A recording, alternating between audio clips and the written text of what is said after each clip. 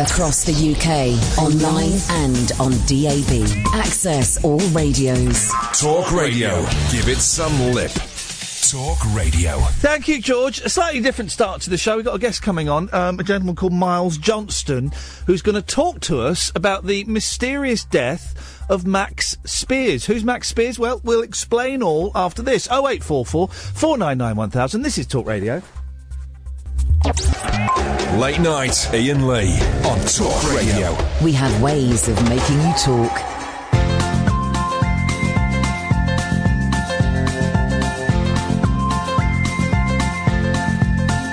There's a voice that keeps on calling me. Down the road, it's where I'll always be. Every stop I make a new friend. Can't stay for long, just turn around and I'm gone again. Maybe tomorrow I'll wanna settle down. Until tomorrow I'll just keep moving on. Down this road that never seems to end. When new adventure lies just around the bend. So if you wanna join me for a while, just grab your hat, come travel light, that's old style. Maybe tomorrow I'll wanna settle down. Until tomorrow, the whole world is my home. So if you wanna join me for a while, just grab your hat, come travel light, that's old style. Maybe tomorrow I'll wanna settle down. Until tomorrow I'll just keep moving on.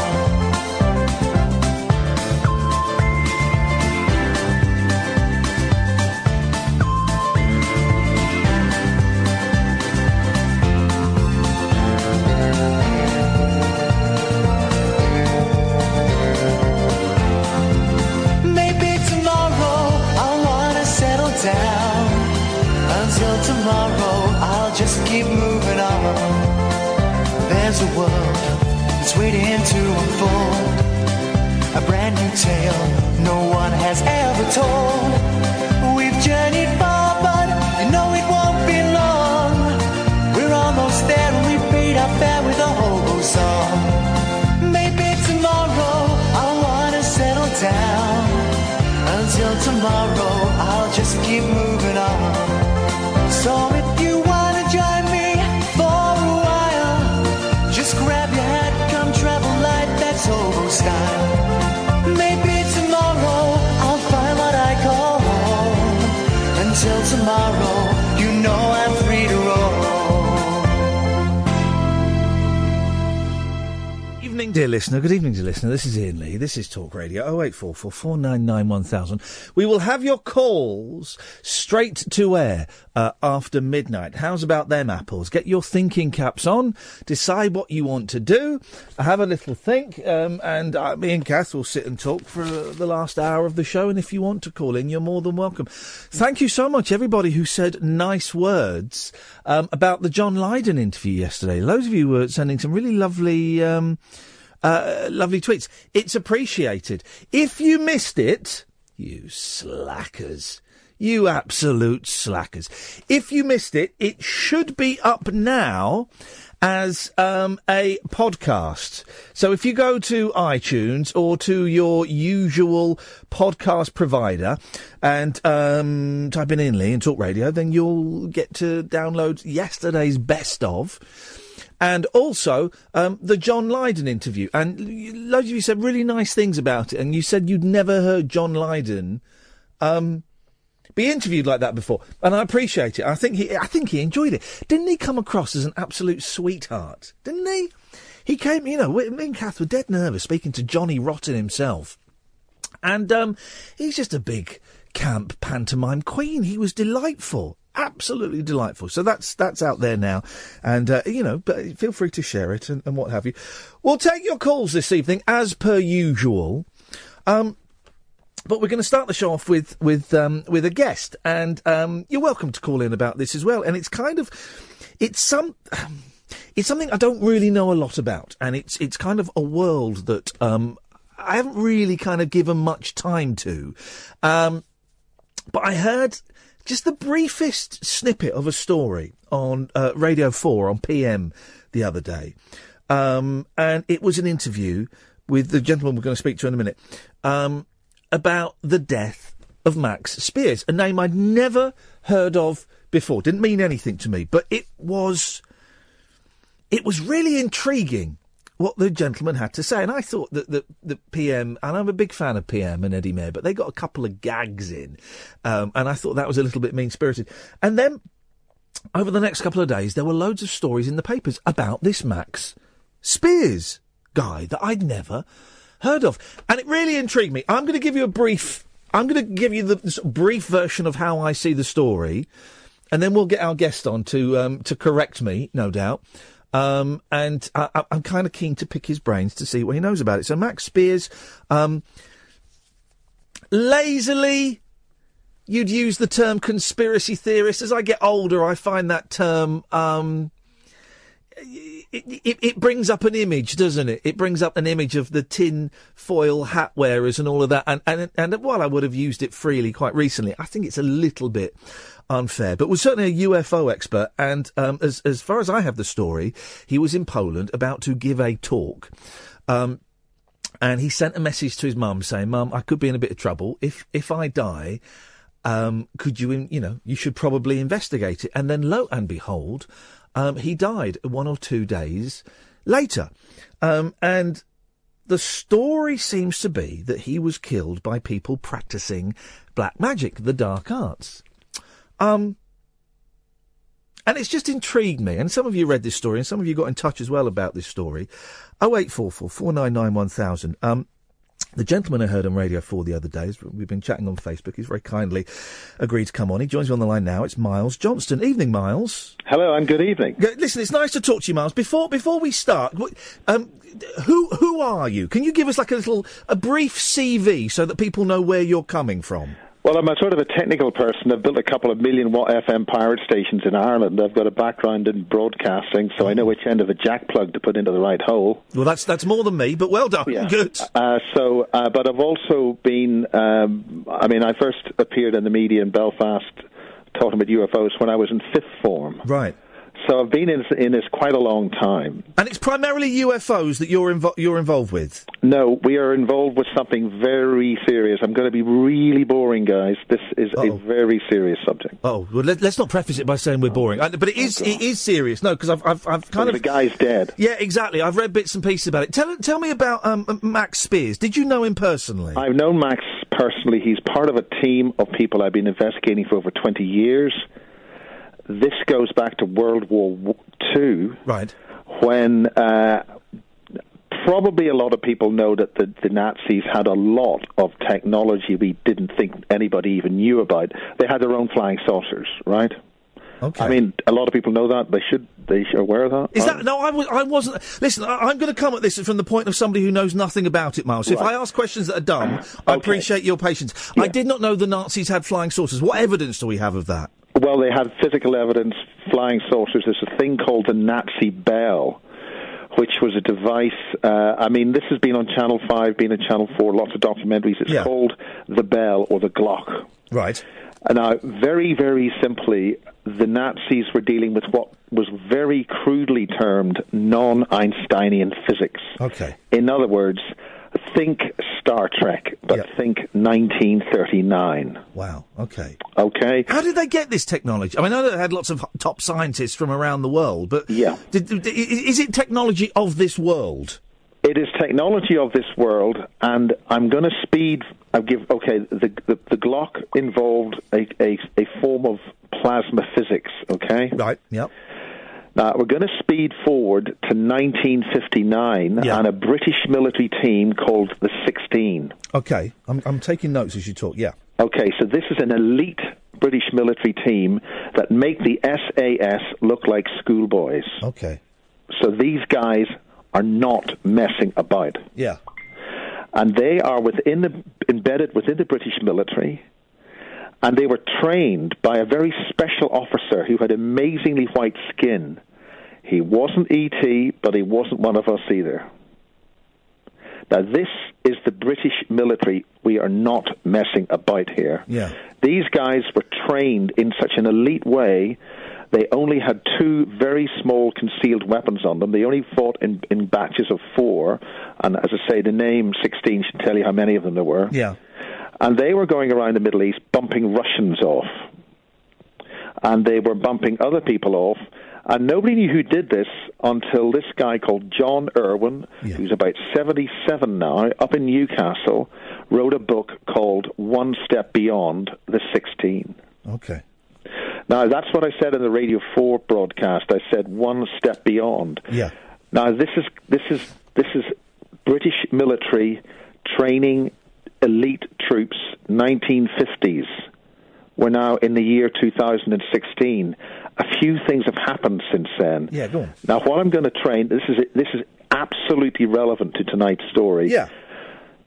One step beyond refers to taking the soldier one step beyond death in a controlled way and training him. Now, this is what I heard you say on PM. Are these the super soldiers?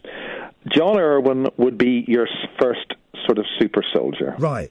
Now, the term super soldier is a marketing term for a United States conference series which was held in Las Vegas, which I was at, I lectured at, and so was the state governor of Nevada. He opened one of these conferences. So we're not messing about in terms of who's involved here and the level of classification of the kind of people you're dealing with. And what do you mean by one step beyond death, did you say? Yes. What does that mean? It means essentially shutting down the conscious mind. Yeah. And then engineering and training the deep subconscious in a variety of scenarios. So then you're put back in your body, and then they train your conscious mind to access what is your subconscious. Blimey. Okay, now these guys were trained in a very special fighting technique, and it was called the machine. In other words, it is better than second nature to them. Right. In other words, when you walk down the stairs, you don't actually say, right, I'm now going to walk down the stairs, left foot to this, right foot to that. It happens automatically. Your body just does it automatically. Yeah. So this fighting technique is very similar. Right. It just happens. They get attacked and they just respond instantly without thought. Because they anticipate ahead and they make sure they don't get attacked. Okay. How does this tie in with Max Spiers and his death? What they were fighting for in 1959, what they were looking for was a set of small boxes about the size of half the size of a laptop. Right. Now, we're talking 1959 here. Now, they recovered those 2 boxes. They went in on a base at Jarabah, which doesn't exist anymore because the border in Syria and the Jordanian, Syrian, Israeli border has gone all over the place since then. Yeah. As they went in, now you're going to love this, as they went in to take this base out, and it was, if people are familiar with a thing like the Bilderberger meetings. Yes, of course. I think people are aware of those kind of meetings. So if you think of a Bilderberger type meetup in 1959 in the desert, hush, elite people there, a lot of important people, major decisions being made to deal with how the world's going to happen. 2 flying saucers take off. This team go in. They knock out every single person. They also kill 3 Nephilim. I'm getting lost here. Right. There's 3 Nephilim. Nephilim are ancient beings, and a lot of this is in the ancient texts, ancient alien stuff. People have seen ancient aliens thing on the TV, History Channel and things, I'm sure. Yeah. Now, this is not something that's from thousands of years ago. They've knocked off 3 of these guys in 1959. Right. Okay, so you've got these bozos walking about in our world right now, and this British military team were aware of them and took them out. So the Nephilim are walking amongst us now. Yes, and we wouldn't recognise them. They look like normal people. As it was once said in a famous science fiction series, they look just like us. Uh-oh. Now, it's taken them a very long time to do that. But let's not get distracted. The important thing is, and this is absolutely crucial, they got 2 bits of extremely high technology, and they knew what was in them, and they tested them, And these were silver crystalline-type devices with certain indentations and nodules. They got 2 out of what was a total of 6. When they activated these devices, they got holographic data being displayed, and once they tested them, they knew, right, we've got what we came for. And they were then packaged back into these beautiful wooden velvet boxes and dispatched back to a secret location. So that's 2, but there are 4 more still out there. If you put all 6 together and you put them in the device they came from, you will reactivate the interdimensional portals our ancient forefathers built across the planet. Let me stop the clock for a second, Miles. How the hell do you know that? Because that sounds, to an outsider, that sounds crazy. You're saying it as though it's definite fact. How do you know that that's what will happen? Because that's what those things are for, and that is what people have been using and getting the data from those since then. And that means that in the year 1959, they opened Pandora's box of the ancient high technology of our ancestors. And look what happened to them. They're not around anymore, and half the planet got taken out, if not virtually the entire planet. And we are facing a situation exactly similar to that right now. Okay. Max Spiers, I'm assuming that he knew... Max was about to give a talk in Poland, wasn't he? Was he about to give a talk on this subject? So basically, we've set the scene where we're not messing about. We've got high technology of our ancestors, right? Yeah. It's very important. That means on Earth there was a very highly sophisticated civilization, which something happened to it. Yeah. Right. Spinning forward, right, 1970s, the Brits and the Americans and the Russians and everybody else, they're thinking the unthinkable. They've got access to this very high technology. They've seen what it can do, so they start preparing to deal with it. So very simply, in Britain, there was about 40 children, all specially chosen to basically deal with this technology. I have mentioned the term extra-dimensional technology. Yeah. So they are now training these guys. This is what the scientists, the boffins, do. Yeah. They think the unthinkable. They get a wind of something. They look at the problem and they find a solution for it. So Max is basically part of Britain's super high technology interdimensional soldier corps. Max Spiers. Yeah, he was an interdimensional soldier. They operate not quite in this world. Struth. Now that's basically the scene. Yeah. Okay? Yeah. Now, a lot of soldiers are getting this stuff put in their heads. They're called implants, and it gives them very enhanced techniques and the ability to operate very, very fast in other dimensions. Right. When you say other dimensions, what do you mean by that? Like time and things? Well, the thing is, we are basically an energy signature. Yeah. I mean, everything's matter. Matter's energy. So if you can copy that, reproduce it, and send it to other places. Right. Just like you can copy magnetic discs and you can make copies of things. The problem has been that the living energy within a person has to copy that properly, and that's what the Nazis were trying to deal with. Right. Okay. In other words, you can make 15 people, you can make 15 chickens, right? Yeah. But the thing is, we're a little bit more sophisticated than chickens. We've got a very highly complex, intelligent, biophysical thing. In other words, the thing that is different between you being alive or dead. Yeah.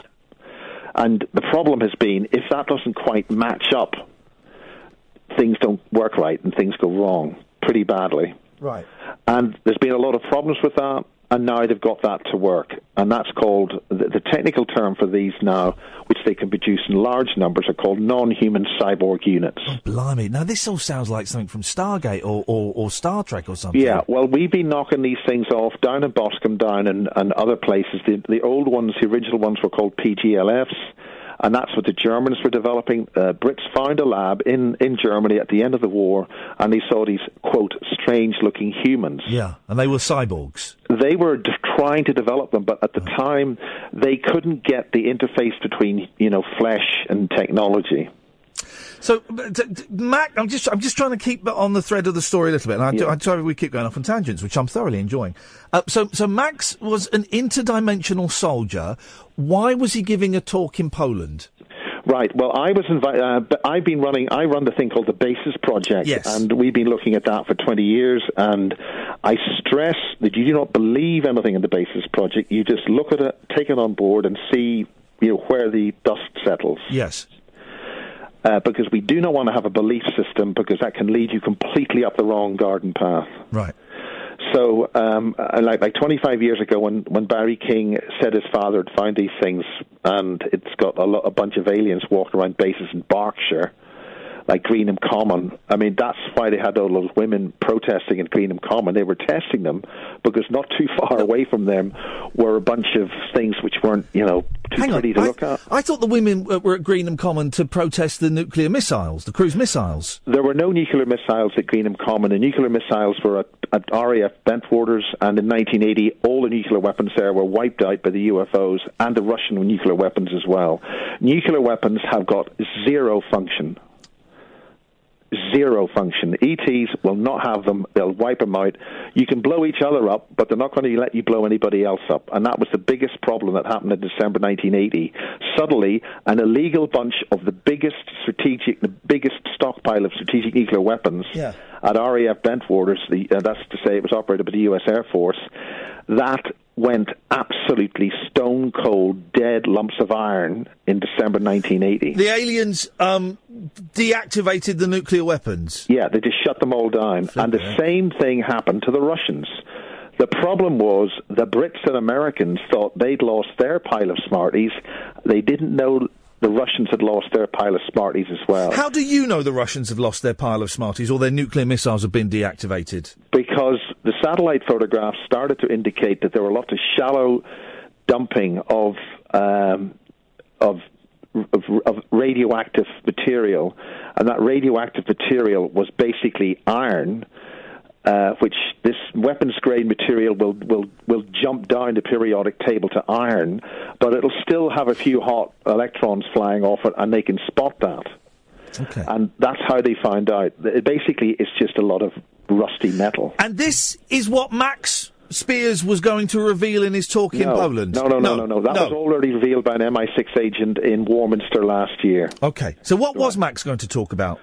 Well, the point about the Poles are they are absolutely switched on, streaks ahead of many of the other countries in the world. Mm-hmm. They absolutely know about this stuff. Yeah. They're super switched on about this stuff. And there are strategic reasons why that happened, because of what the Germans did there in World War II. Right, okay, yeah. Right. So the basic point, I was invited there to speak. I spoke there last November, almost a year ago. They were extremely polite and very, very switched on individuals, and absolutely were into the kind of stuff that I've been doing. Yeah. And one of the individuals there who was key to this story, a very, very respectable, very nice person called Monica Duval, and we talked a great deal about publishing my work, and but my work's 99% video, so we had a lot of basic technical issues about how to make that into text and get it translated. What they were very keen, because they've been coming. This Polish crew had been coming over to my conferences and doing a lot of interviews, and they were very, very keen to get Max, because Max and Sarah, who were a former really lovely couple. She's American, French American. Sarah was Max's girlfriend, wasn't she? Yes, yeah. And I am not going to engage in there's been a lot of internet chit-chat about this. The two people, it's bad enough splitting up, and it's even worse when... Oh, I don't want to know the gossip about that, yeah. But the bottom line is that they were in the States with a guy called James Casbolt, who's one of the other key players in this story, because James Casbolt was essentially commander of a lot of these guys, and he is actually in jail right now. Right. And that's a different story, but Max was essentially James Casbolt's sparring partner. Right. So when you got both of them in England, I took the opportunity, having met Max for the first time in the States, and with a lot of the other key players in this, these super soldiers, then it was a good thing to interview him and chat with him. And people have got to understand that Max is actually from a very, very well-established acting family in British cinema and stage. Oh, okay, right. And this is where I think Orlando Bloom, I think I might have... Oh, he went... That was the headline, wasn't it? He was at school with Orlando Bloom. Yes, I remember that, yes. So the key to that is that there's a close link there. And so Max is, he's got an acting background. He's in there. But he's one of these key children, about 40 of them, of which most have not survived this far. Right. There are about 4 or 5 more which could come forward, of which James Casbolt is one of them. Let me put my sceptics hat on for a second. This sounds almost identical to the plot of the television series Fringe. I don't know if you're aware of that show. Fringe and the X-Files. Yeah. The X-Files come directly from the very stuff that Barry King was releasing, and I helped release them. I helped print that stuff in his reports about the base at Peasmore in the very, very early 90s. Right. The key core to the X-Files is about the British base under the village, between the village of Peasmore and RAF Welford in Berkshire. And that was when they were making these beings, these what they call program-generated life forms. Are you saying the X-Files was based on a true story? The X-Files is 100% based on a true story. Wow. Miles, listen, I've got to take a break and pay the rent. Are you okay to hang around for a couple of minutes? Yeah, I've got my herbal tea. I'll survive. Beautiful. I've got a cup of Red Bush. I'm fine. I'm enjoying this, Miles. Thank you very much indeed. We're speaking to Miles Johnston.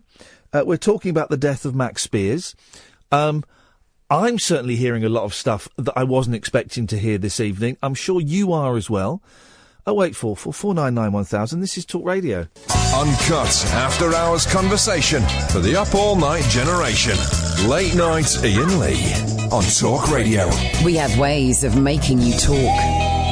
Evening, dear listener. Iain Lee, Talk Radio. We're doing things a little bit differently this evening, and this is a conversation that perhaps if you listen to Howard Hughes on a Sunday, you might hear something like this a bit more often. But it's a story that really grabbed my attention this week, and you know me, if a story grabs me, whether it kind of sits in our remit or not, I like to talk about it. I talk to you about it, and if we get a guest on, we get a guest on. And we're talking to Miles Johnston from the Bases Project, who's talking about the mysterious death of Max Spiers. And we've learnt that Max Spiers was an interdimensional soldier.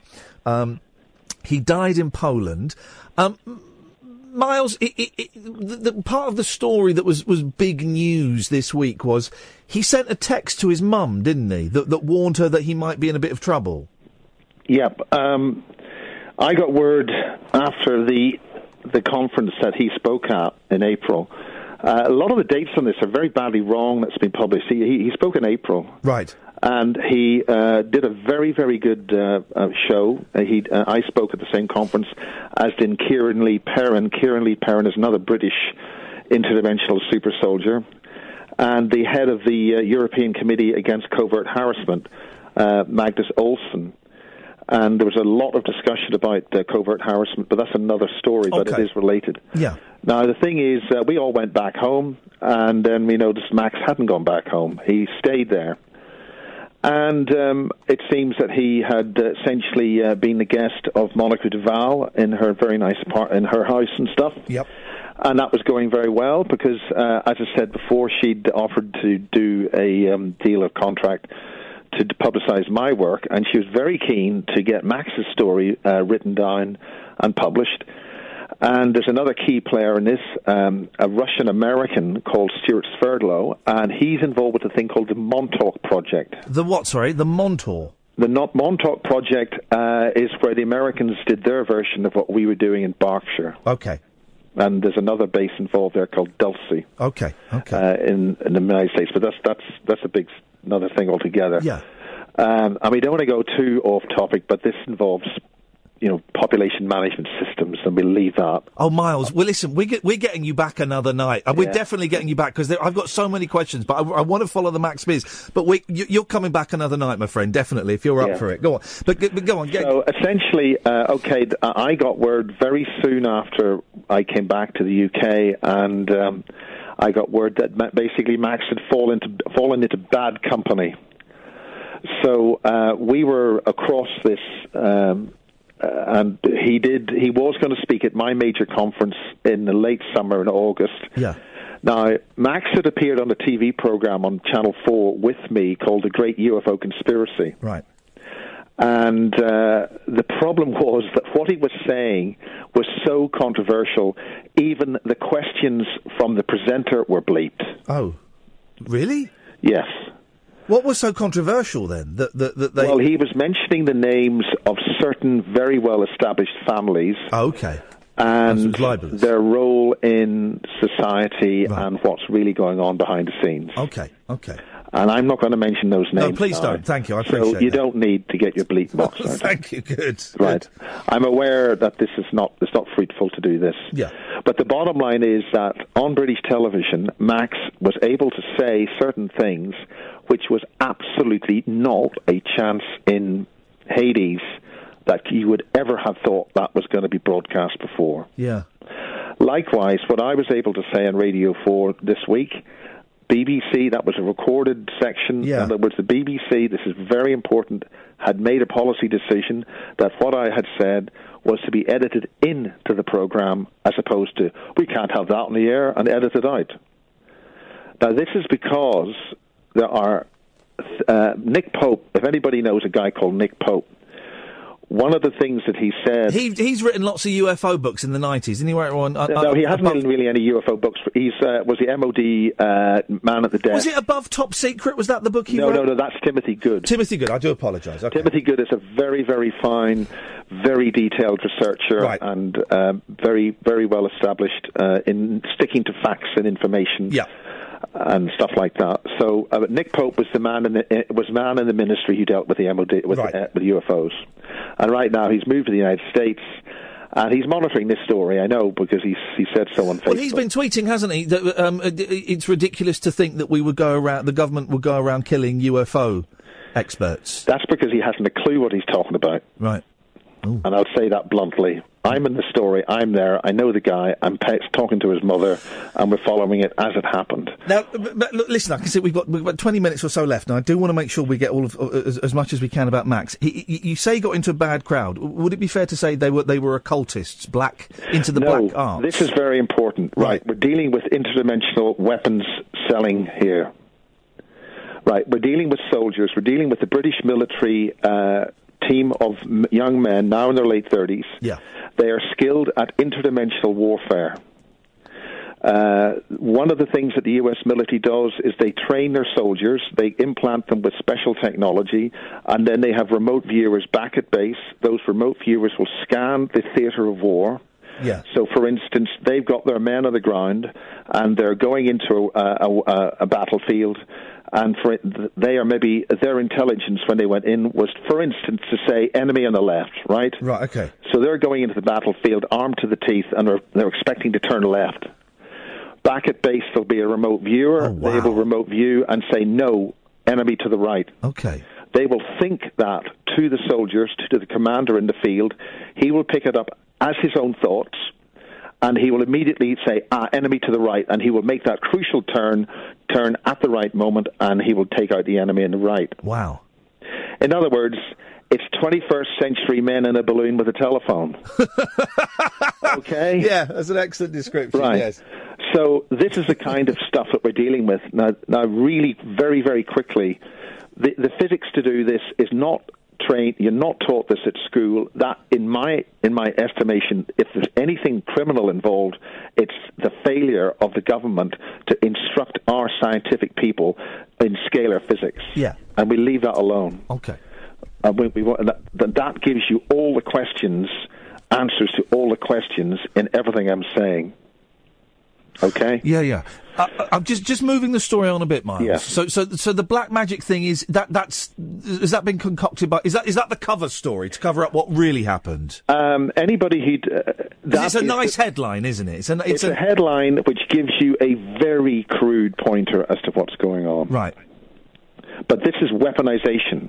Okay. And so Max is a weapon system. He's a British military asset, basically speaking. So bad guys thought they could basically take that British military asset. Now, At my conference, the actual technique involved with what happened with Max is described in very, very good detail by his former girlfriend, Sarah. She's done a very good job explaining that and on stage in language an audience can understand. Yeah. And I'll be uploading that very shortly. Okay. So the technique involved is a technique involving some chemicals. The African snake venom is one of them. Scorpion venom, stuff that you do to involve in neurotoxins. Yeah. Right. So again, this isn't rocket science. You're dealing with some kind of a thing which involves the brain and how you think. So if you're going to deal with that, you're going to deal with neurotoxins. The point is, in order to access this, and the Russians have done a lot of work on the energy in the body immediately after death, and you've got about 6 to 7 hours to work if you're going to do this. Okay. And that's exactly what happened with Max. They were working on him for 6 to 7 hours after so-called death. The clue to all this are in 3 Polish interviews, which are on YouTube, and if you listen to those, they will tell you what they're about to do to Max, which they then did. Okay, and to put it in really dumb terms, to do this procedure for 6 to 7 hours after he dies, they can get his superpowers. Yes, right. They can alter them. They can find out what they were programmed to do. Essentially, it's like opening up a nuclear bomb and finding out where the weapons, what the triggers and targets were. And is this linked in with that? There were reports of him spewing up a black, thick liquid. Yes. Now, if we forget about all the highfalutin stuff, the bottom line is, and this is crucial, if a man is spewing up black stuff out of his, quote, every orifice, now we can only go on what the polls have told us. Yeah. We weren't there. I wasn't there. If a man is that ill, why wasn't he taken to hospital? And the simple answer is he wasn't. And if he had a peptic ulcer, and it's a simple case of him having a bleeding peptic ulcer, and he's got massive internal bleeding, why wasn't he simply taken to hospital and given emergency first aid? Because if he had, he would be still with us. Miles, stay there. Have another sip of your herbal, because I'm going to have another little break. We've got a bit more time for this. Hands up whose mind is completely blown so far. Yeah? Yeah? Oh, man alive. I'm Iain Lee. This is Talk Radio. Unmissable late-night radio with the original king of unconventional conversation. Make contact with Iain. Late Night Iain Lee on Talk Radio. We'll get you talking. Talking about the death of Max Spiers, joined by Miles Johnson. Miles, we're getting a mixed reaction, as I'm sure you'd imagine. I'm shocked. On Twitter. Completely I bet you are. Totally surprised. Some people saying this guy's a fruitcake. A significant number of people saying this is great and it's good to hear the truth being told. Can I ask you one question? Because Doc Tocker's tweeting me. Can you ask your guest if Max's family supports him talking nonsense after their loved one has died?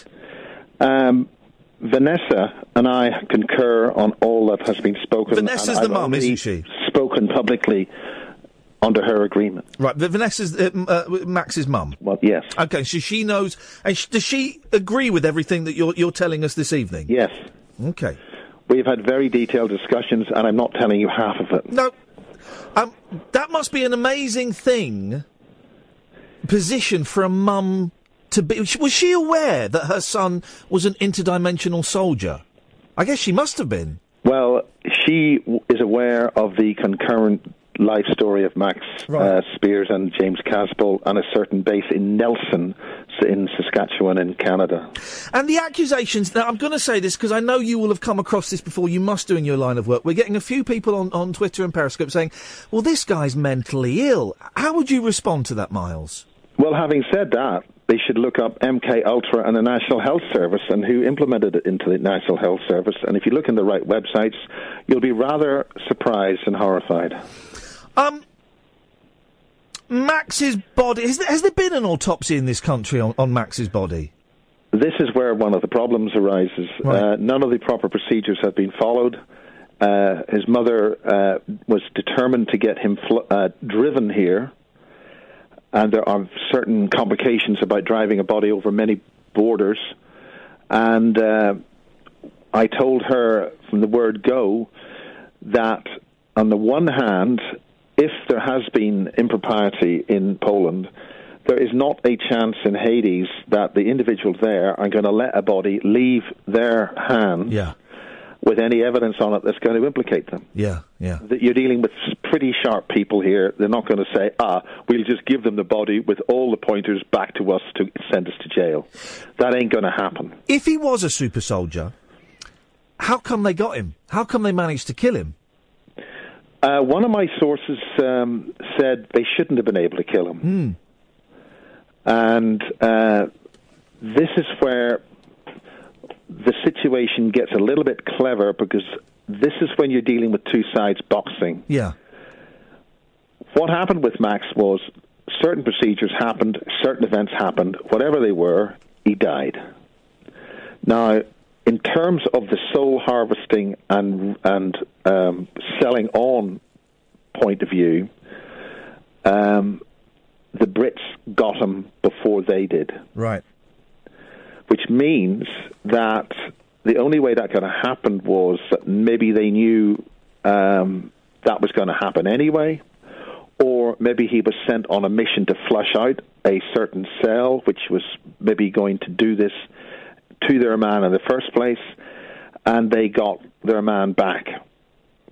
So, remember, we're now dealing in a world where they can reanimate individual items. They're called program-generated life forms, and the other term is non-human cyborg units. So they literally are in a position. I began this conversation by saying that they were training British military soldiers after death. So that was 70 years ago. Right. So if they're able, for instance, there's technology where they put a super-rich fluid into the spinal column. Yeah. So if a soldier is taken out, his brain stem and all vital nervous systems can stay active and be recoverable up to 36 hours later. And are you suggesting that the British have got Max's soul, like in a tube or something somewhere? It exists, and we've got it. As I said before, we got technology from the ancients, our ancient ancestors, and they've got technology which is literally out of this world. So that means that they have him safe. Wow. And that is why I said in Radio 4, he ain't dead and he ain't alive. Yeah. So Max may be, the use of clones by the U.S. military was well known during the Vietnam War. The capacity to activate and use a useful proxy cybernetic human this is what they've been trying to develop since that's what the Germans are trying to develop. What we've got is a situation where we've mastered that technology, and in Peasemore they were running off what they call fake aliens, or PGLFs. So these things would walk into people's bedrooms, they'd freak out, they've seen an alien, faint, collapse, or do whatever, and then the military would take them off and do what they're going to do and whatever, and then they'd bring them back. Miles, listen, we are coming to the end and we're running out of time, but a couple of quick things. Why aren't you dead? If you know all this stuff, surely you would be a prime target. 3 weeks ago, they did try to take me out. Really? What happened? Well, I was exposed to two toxins. One was a deadly adder, a snake, a long Latin name, and it was a death adder venom, and another venom. And I was subsequently advised only 10 days ago from 4 independent sources that was an actual takeout attempt. Wait, how did this happen? How did it manifest itself? It happened with me being not tricked, but shall we say, due to my polite nature, yes. In an aeroplane, actually handling a bag which was placed in front of mine in such a way that I got it on both hands, and it took about 36 hours to get into my system. Why don't they just? Why doesn't someone just follow you home one night and shoot you and make it look like a mugging or stabbing or something? Oh, absolutely. I've been told to. I mean, I've been warned not to to watch the car and stuff like that. But I mean, absolutely. If they want to take you out, they'll do dead. Well, I suppose the thing. I suppose one argument would be the fact that you're coming. If you were to die tonight after this interview. Anybody that had any doubt in their mind, that would look highly suspicious, wouldn't it? Well, I think we've already had that situation with Max. Yeah. The man knew he was in a trap. Yeah. In his closing hours, he didn't realize it until it was too late, which is why maybe the guys who rescued him had to do a very fast job. Yeah. In doing that, because we've got our remote viewers. Listen, every big country's got their flying saucers and their secret space program. They've all got their toys, right? So let's live with it. That's been declared last year. MI6 agent Peter Paget said that. So we're living in a different world now, and we've got to think out of the box and learn some things very quickly, very rapidly, with urgency, because we right now are potentially on the very verge of a world war. Miles, listen, two final questions. Do you think Max will contact you? Is Max able to contact you? We've already got blowback on that. We've already got information on that. Oh, really? Can you share it with us? It was relating to certain matters involving a friend of his, and I think we'll leave that alone. Okay. Finally, can you recommend to me one book that I can order and have a look at? One Step Beyond the 16 by John Irwin with a U, and that will tell you the British military team that went in and got those data banks. I'm ordering it. Miles, listen, you've got my details. Yeah. Would you keep in touch? Yeah. And I'd love to have you come on again at a later date, and if we get any updates on Max, that'd be great. And the technique involved with what happened to Max will be described by Sarah Adams on stage. It'll be uploaded on the Basis Project on YouTube, and you can watch it and see what actually happened. The website is thebasisproject.org, if people want to go and have a look. I need a webmaster. It's in chaos. Apart from that, everything's fine. If any webmasters are out there that want to help Miles out, then send me an email. Lots of time available and very cheap. Yeah, cheap. That's the deal. No change there, Miles. I've really enjoyed talking to you. Thank you so much for your time. The main thing is we got him back. He's not here yet, so the story ends happily. Okay. Brilliant, Miles. I'll speak to you again soon, mate. Take care. Cheerio. Goodbye. Thank you. Bye bye. Miles Johnston.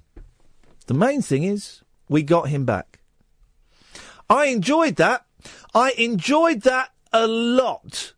I know it's a little bit unusual for look at. I mean, you can if you're looking on Periscope, look at all the notes I've jotted down there, listening there to Miles. I'm sure Howard won't think we're encroaching on his territory. In fact, now is an excellent time to plug Howard Hughes' show on a Sunday night, 10 o'clock. If you liked us speaking to Miles, it's all kind of stuff out that's out there, man. Sunday night, 10 o'clock, Howard Hughes. And it's not something we do very often. But as you know, recently I've changed my attitude towards ghosts. In the last 6 months or so, I've gone from thinking they don't exist to thinking, well, maybe there's something. And what's interesting, talking to someone like Miles, is the conviction with which he speaks. He believes everything he's just said. And I've got some people on Twitter going, Iain, everything he said on you, everything he said to you is available to be discovered on the internet. So there are listeners listening who buy that stuff. I think I buy some of that stuff. I mean, the Nazi bell, the Nazi flying saucer, I mean, I don't know. Why not? I'm going to order that book. Listen, guys, you can call in about what you've just heard, and we can talk about that. Or you can call in and do your usual nonsense. It's a Friday night. Do you know what I mean? We can talk about anything you want to talk about. 0844 499 1000. We call you back between now and 12. Then after 12, it's straight to air. Let's go to Wilson before the news. Evening, Wilson. Hi, Iain. Hey, man, what did you think of what Miles was talking about? Oh, I didn't get to hear that, sorry. What do you mean you didn't get to hear it? Where were you?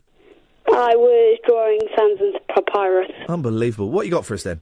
It's my birthday tomorrow. Oh, well, happy birthday for tomorrow. Oh, thank you. I can't believe it was a year ago you made me very, very happy. It was, but let me just couch that, guys, in that I invited him to come in and produce the show for a day, and he did a better job than Catherine could ever do. Yeah, it was good, wasn't it? It was fun, that. Amazing. It was fun. What are you doing for your birthday? Oh, we don't know. Oh. Oh, I bet. We might maybe. be going to Alton Towers. Yay! Alton Towers. That'd be fun. Yeah. But, yeah. Yeah. Luckily, I'm on half-term after this weekend. Have you been drinking? You're very sluggish in your speech today. No, Ian. You sure? Yep. Okay. I'm only 11 tomorrow. Well, it doesn't matter. You know, back in my day. Anyway.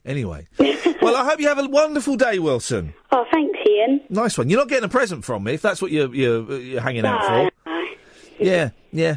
All right, man. Listen, enjoy your day. That reminds me. Thank you, Wilson. Enjoy your day. Was it Alton Towers, the Smiler, the event where they're?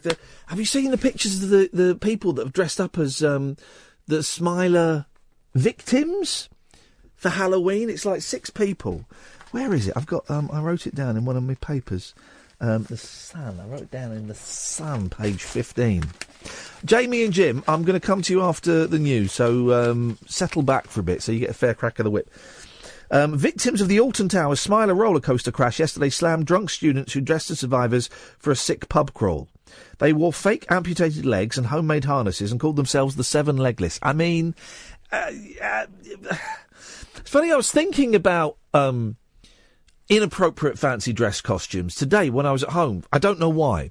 But I remember last year, maybe the year before, there was a furore because you could buy Jimmy Savile Halloween costumes. And today I kind of thought, do you remember those Jimmy Savile Halloween costumes? Actually, I think that's all right.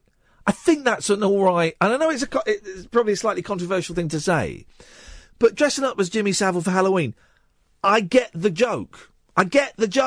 You know, I do the voice sometimes. I get the joke. All right. Now, not funny for the hundreds of people who he sexually abused. Not funny, perhaps, for some other people who may have been sexually abused. But I get the joke. Dressing up as Jimmy Savile. You know, I can imagine being at a party and going, "Oh, look, Steve's dressed up as Savile. Olsen, rattle your jaw." I get it.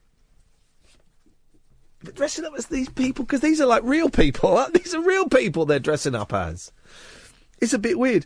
We'll talk about that and more after the news. Jamie, you'll be first, then Jim, and then it could be you, dear listener. Now is an excellent time to call. 0844 499 1000 is the telephone number. We can talk about this Smiler costume as well. And whatever you fancy, if you just want to phone up and be an idiot. You know what I mean? I'm Iain Lee, it's Talk Radio. What more do you expect? Across the UK, online and on DAB. Talk Radio. We have ways of making you talk. Talk Radio. Well, I've just ordered that book about the 16 super soldiers by John Irwin. I shall tweet the link if you're interested, and I'll have a little look at that. 0844 499 1000 is the telephone number. It's Talk Radio. Late night, Iain Lee on Talk Radio. We have ways of making you talk. And I suppose you want me to tell you all about my time too? Well, there was waving, greeting, hello, meeting, bye-bye, closing, waking, dozing, eating, sleeping, fetching, sketching, painting, stretching, gluing, chewing, sticking up and wiping round, washing up and slushing down. Then there was hugging, squishing, walking, pushing, dancing, dusting, shooting, choosing, talking, cooking, drying, cleaning, saving, cleaning, loving, joking, losing things and rushing round, picking up and putting down. Then there was laying, running, creeping, jumping, chasing, painting, laughing, baking, bathing, dressing, singing, swinging, walking, sliding, hunting, hiding, jumping up and turning round, dressing up and sitting down. Thank you, Granny Murray. I enjoyed that. 0844 499 1000 is the telephone number. So, these people dressing up. I get the joke of dressing up as the people that are on the Smiler ride, but you kind of think that they were real people. But then Savile did stuff to real people, but there's a difference there somehow. There's kind of a difference. And also, I suspect that the victims of the Smiler ride only slammed the drunk students after the newspaper got in touch with them and said, "Hey guys, have you seen this? Bet you'd like to slam this, wouldn't you?" They posed with pints in hand as they mocked those injured in the crash in June last year. John Pugh, 20, was among 16 people hurt when the Smiler ride ploughed into another broken-down carriage at 90 miles per hour. Student Joe tweeted, "How awful and disrespectful can people get? Disgusting." It is pretty inappropriate, isn't it? Pretty inappropriate. The students were taking part in Nottingham University's seven-legged pub crawl. In 2012, students at the event were here we go. In 2012, students at the event were blasted for dressing up as Jimmy Savile at the height of the scandal over the pedo DJ.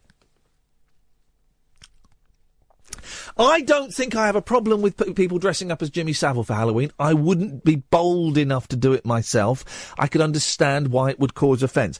I wouldn't dress up. I think that probably dressing up as these poor kids that are on this ride, I think that's probably is tasteless and the bad kind of tasteless, not the fun good kind of tasteless. But then they say. Last night, a spokesman for the Students' Union said the costume was not intended to reference the tragedy on the Smiler roller coaster. Well, what else is it meant to... I don't know. I mean, it's a good costume. They've put a lot of time and effort into it. It's a cracking costume. You can see them there if you're watching on Periscope. Oh, yeah, if you watch on Periscope, you get pictures and stuff. Yes, you're right. It's making fun out of the victims rather than out of a villain. In this instance, Jamie's on the line. Good evening, Jamie. Good morning. Hey, Jamie, what you got for us? Not much. Oh, just thought I'd give you a call. That's awkward, but never mind. We can work around that. We can work around that. Have you been drinking? Smoking? Jesus. Wow, you've been having a heavy night. It's only 5 minutes past 11 on a Friday, and you're trolleyed. Wow. Yeah, that's right, man. Now you're getting paranoid because I can see into your. I'm a super soldier, man. I'm an interdimensional soldier. I know exactly what you've been imbibing this evening. It's freaked you out. No comment. Yeah, it's freaked you out, isn't it? A little bit para. A little bit. Get a little bit para. How's he know that? Yeah, a little bit. Enjoy it. You got the fear. Enjoy the fear. Enjoy the fear. I'm embracing it. Don't embrace the fear. Breathe deep, my friend. We've all been young. We've all got a little bit tipsy on a Friday and phoned up a radio station. It's how I started out in radio, was getting drunk and phoning up radio stations. No, never before in my life. You never done it before? No. It's weird. You get nervous, don't you? Very. Yeah, I know, and it's nuts. I mean, I'm not very comfortable on the telephone anyway. I don't really like phoning people up. I much prefer texts and emails. But phoning a radio station, which I have done, I haven't done it for a while, is like super nervous. It's weird. Yeah. Do you not like? Do you not like making phone calls normally? No. I used to have to do it as a customer service rep. Oh. And ever since, just.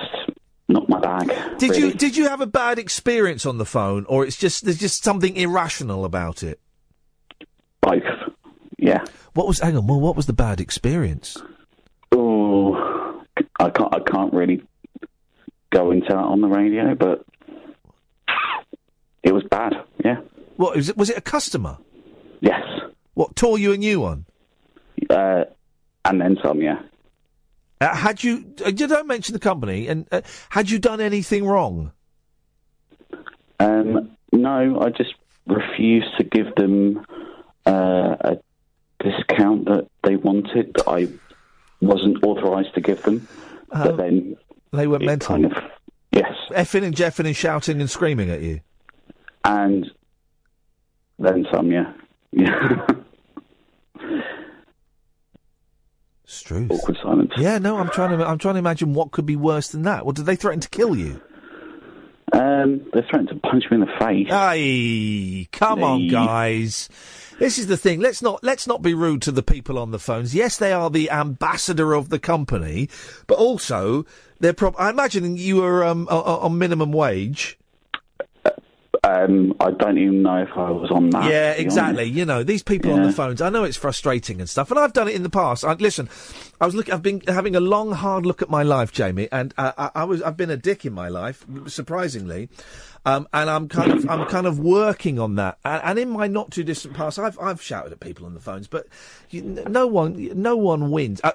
And the last few times I did it, and it was a few years ago, but the last few times I did it, I actually phoned back and apologised for my behaviour because I said, look, you know, it was inappropriate. That's nice.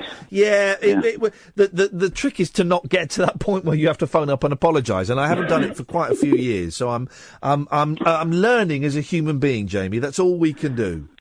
Well, props to you for that one.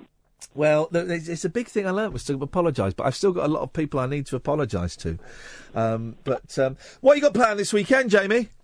I'm going to watch Black Mirror on Netflix. That's my weekend. Now, this is the Charlie Brooker programme. Charlie Brooker, who promised to come on this show and then never replied to our emails. Thanks, Charles. What a dick. And this was on Channel 4, wasn't it, for 2 series, and it's just gone to Netflix. I've never seen Black Mirror, because I don't really watch TV now, and I maybe it's something I've missed. I'd be keen to know, because I've watched a couple of my favourite programmes have gone from normal television to Netflix. The only one I can think of at the moment is Mr. Show with Bob Odenkirk and David. Bob and David. What's David's last name? David Cross. And they did a series called Mr. Show years ago, and they'll be better known as the guy from Arrested Development and the guy from Better Call Saul. And then they did a show on Netflix, and there were some funny bits in it, including a really, strangely for an American show, a very funny bit about Jimmy Savile in heaven. It was incredible. But it didn't look as good. It looked a little bit cheaper. Yeah, I know what you mean. Yeah. And I wonder, because I've been hearing a lot of reviews about Black Mirror, I wonder if fans of it who know it will think the same thing. I watched the first one, and it was great. But was there a but? I haven't seen there's like 6 to watch, so I've got another 5. And how does it compare with the Channel 4 ones? Well, the Channel 4 ones, I guess most of the actors were British, and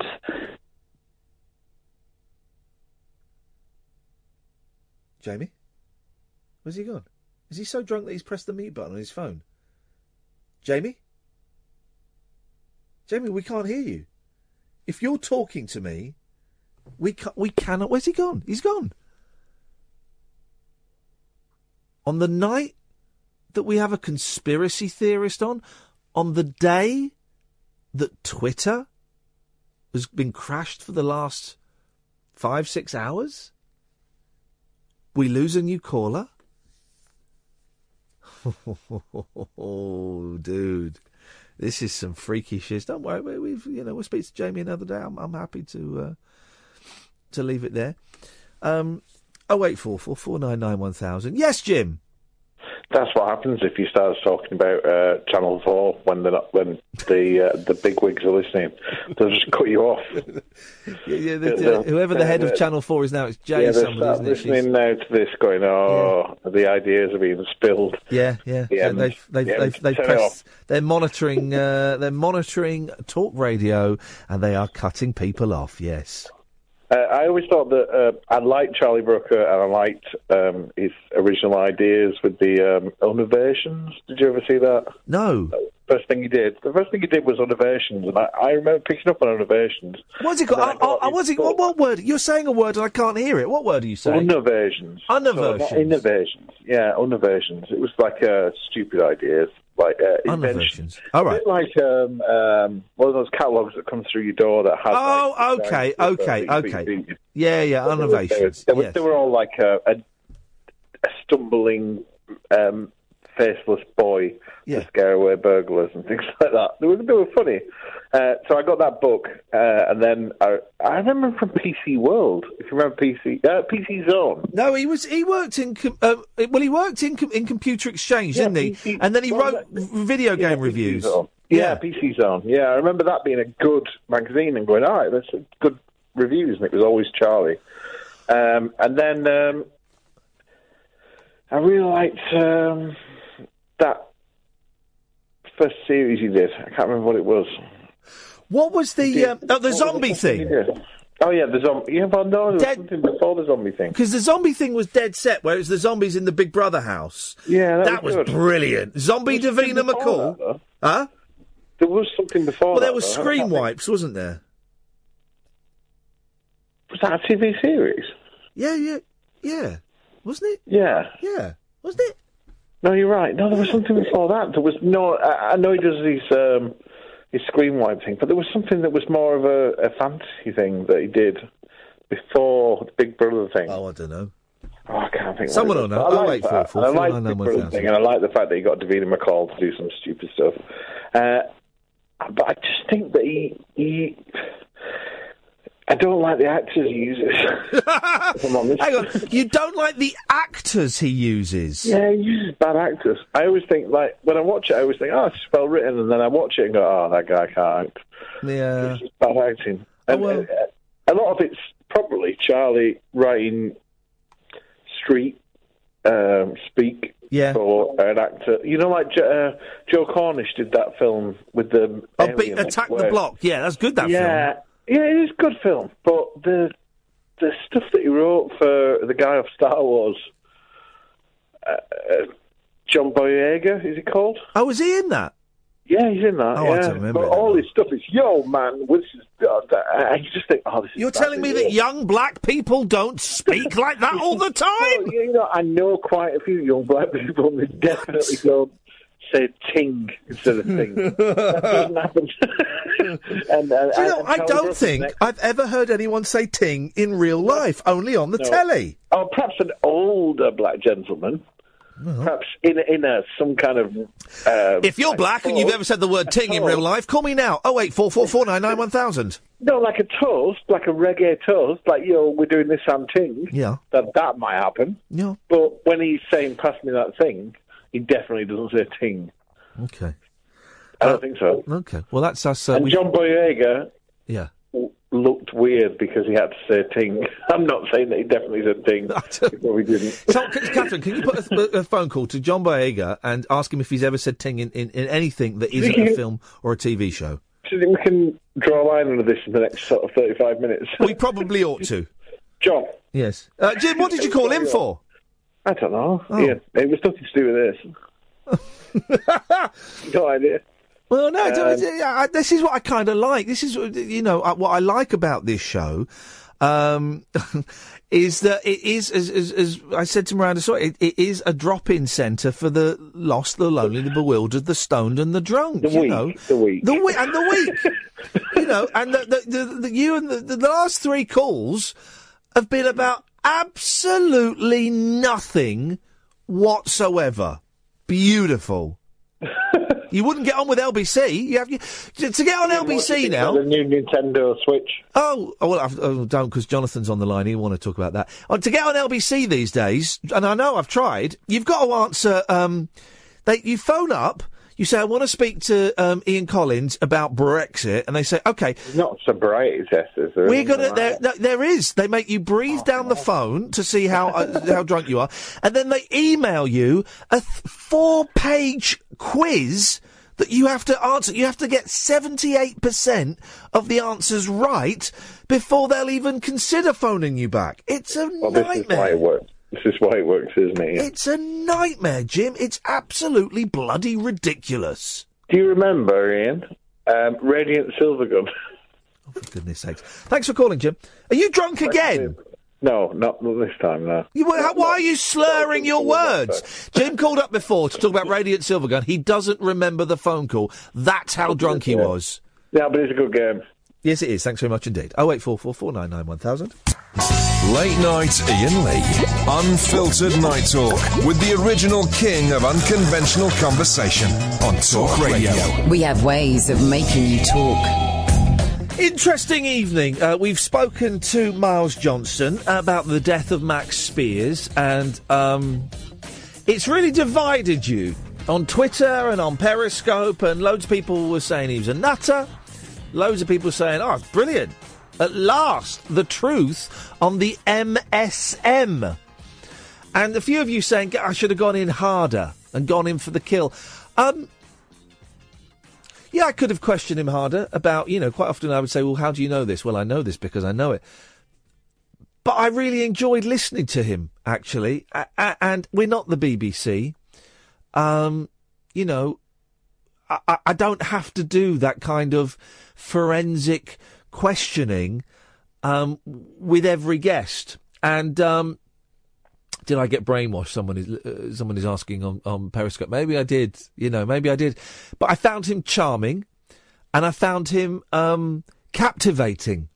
I was captivated by the stories he had to tell.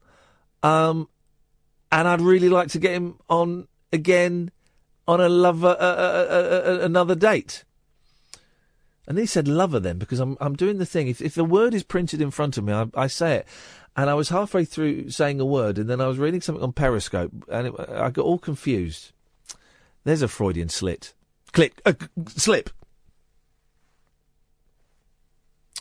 08444991000 is the telephone number. Has he brainwashed you into loving him? Yes, that's exactly what he's done. We call you back for the next 40 minutes, then it's called straight to air after midnight. Jonathan!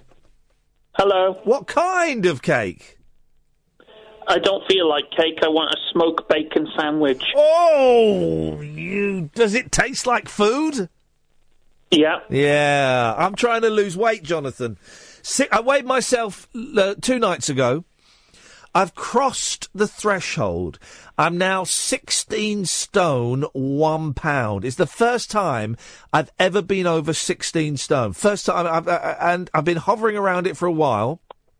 And it turns out that by just cutting back on chocolate a tiny bit and still eating loads of crap, you still put on weight. So as of today, Jonathan, I'm off the chocolate, I'm off the bread, I'm off the pasta, I'm off the lattes, and I'm going to be walking a whole lot more, because I need to lose some weight, boy. I need to get back to fighting weight. I need to get back to loving weight.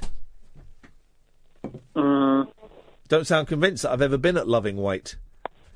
Just drink lots of tea, you'll lose the weight soon enough. Well, no.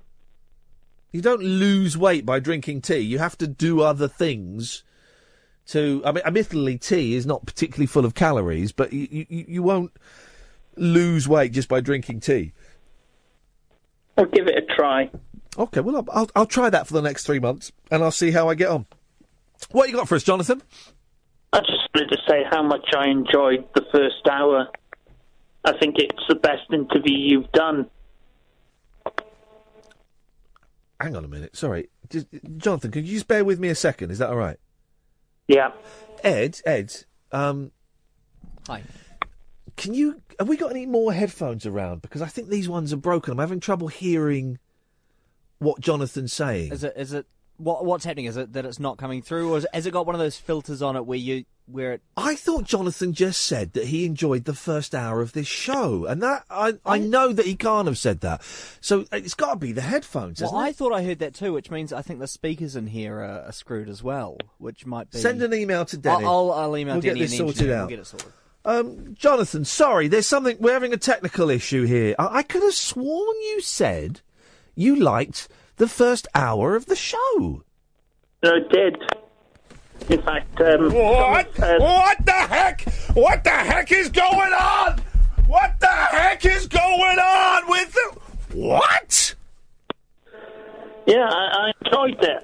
And some of what he said correlated with what a guest said a couple of months ago on Howard Hughes' show. The Howard Hughes Bullshine Show, sponsored by Pure Bullshine.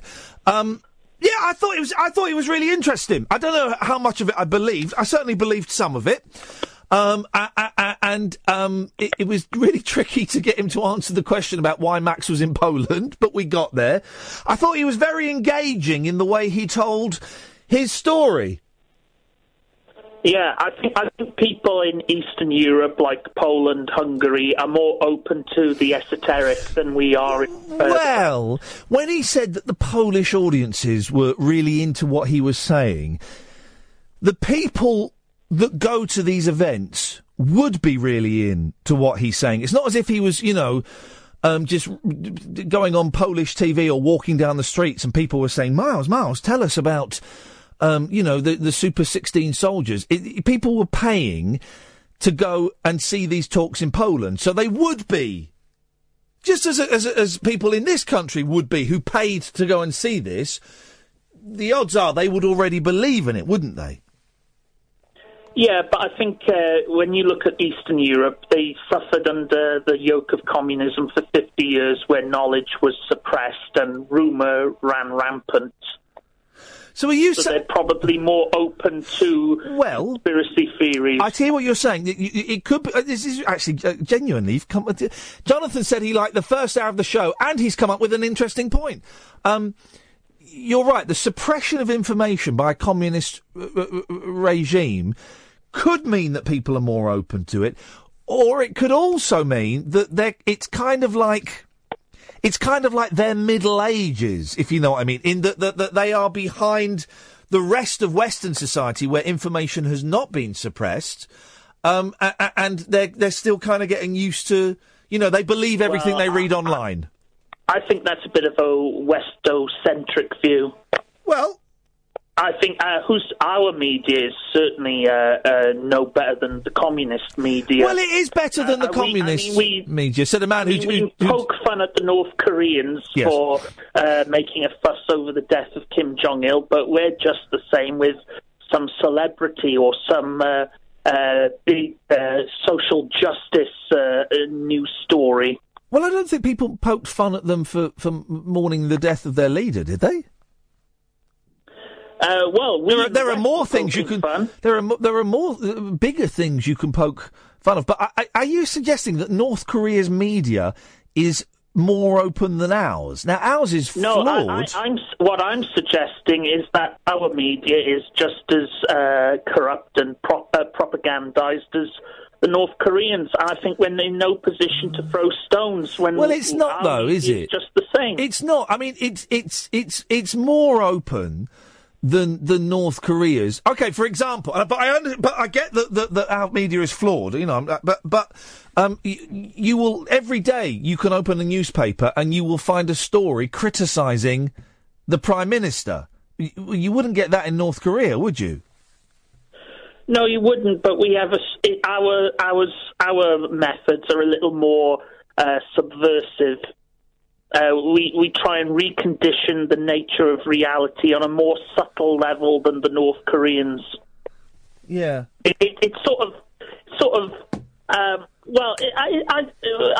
brings me to your point about what you were saying about Jimmy Savile. I think you're absolutely right on that. I think it's important to mock Jimmy Savile and Adolf Hitler and all these nasty people, because by doing that, you take away their power. You make people less afraid of them, and there's nothing more emasculating than to poke fun at some big bad wolf. Yeah. Whether real or imagined. So I agree with you there. Yeah. All right, Jonathan. Listen, thanks for calling in. I appreciate the fact you enjoyed the first hour of the show. Yeah. Let's see more of it. Well, we're going to get Miles back at some point, hopefully. Thank you, Jonathan. What the hell is going on with the world? I've just shown the people on Periscope a very, very rude email I've received. I mean, very, very rude. I've taken a picture of it to send to my friend Scott. I don't know how to forward it to you. It's on the phone box system. It's from Scouse Frank. That's the kind of emails we get, guys. If you want to email the show, you can do. If you go to the Talk Radio website, talkradio.co.uk, there's a contact the show button somewhere.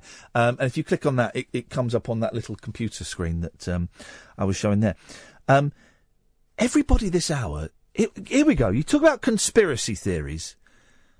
Everybody this hour that has got on the air, their name begins with the letter J.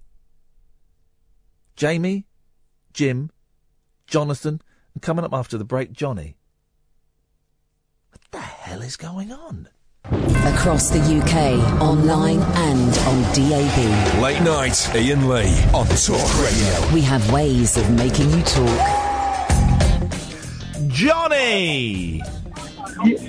Yeah, hello. Over. Johnny! Hello, it's Johnny here. That's why I'm saying Johnny! Give me that. You're on. Hey, listen, look, so I've been listening to that conversation. I have to be honest, I thought I was ringing Talk Sport, but obviously I got the wrong phone line. And, well, this sums up the TalkSport listener, I think, quite well. Yeah. In that they phoned the wrong radio station. Yeah. Hey! I was thinking about Chelsea Man United. You're thinking about what? Talk, Johnny. Slow down and talk clearly, because you're talking to someone who's got some intelligence, as opposed to those two soccer monkeys. So go on. What have you got? Okay, yeah. So I was bringing up about the Chelsea Man United game on Sunday, but I did hear your last caller talking about North Korea and someone who's travelled very well and been to North Korea twice. I don't know, I have a clue what he's going on about. Oh yeah, where did you go to in North Korea? I don't know, some nice town. Yeah, what's the capital of North Korea? I don't. Well, you've never been. Why are you lying about going to North Korea? I just wanted to be on the radio, to be honest. But it just goes to show what an idiot you are. You phoned up the wrong. Wrong radio station, and you were on the radio, and then you're pretending you've been to North Korea. The radio. You're getting pwned, mate. You're getting destroyed. You're being destroyed, Johnny. You can't even phone up the right radio station, you muppet. Yeah, but you're the idiot giving us the platform, ain't ya? What am I pitting you? No, I do a phoning show where anybody can phone up and get on. You're the idiot. You're the idiot. You're Johnny's mate. You're not even Johnny. Johnny's not even your real name. You're called Darren, because I heard you say Darren, you do it. You phoned up the wrong radio station. How thick is that? Well, Darren is pretty stupid, to be fair. Darren is a muppet. You sound much more intelligent than Darren. What are you doing hanging out with Darren for? Darren needs to have some friends, doesn't he? No, he doesn't. Darren doesn't need any friends. Dump Darren. What's your name, my friend? My name's Jim. No, it's not! Tell me your real name! It's Jim. No, it's not, you liar.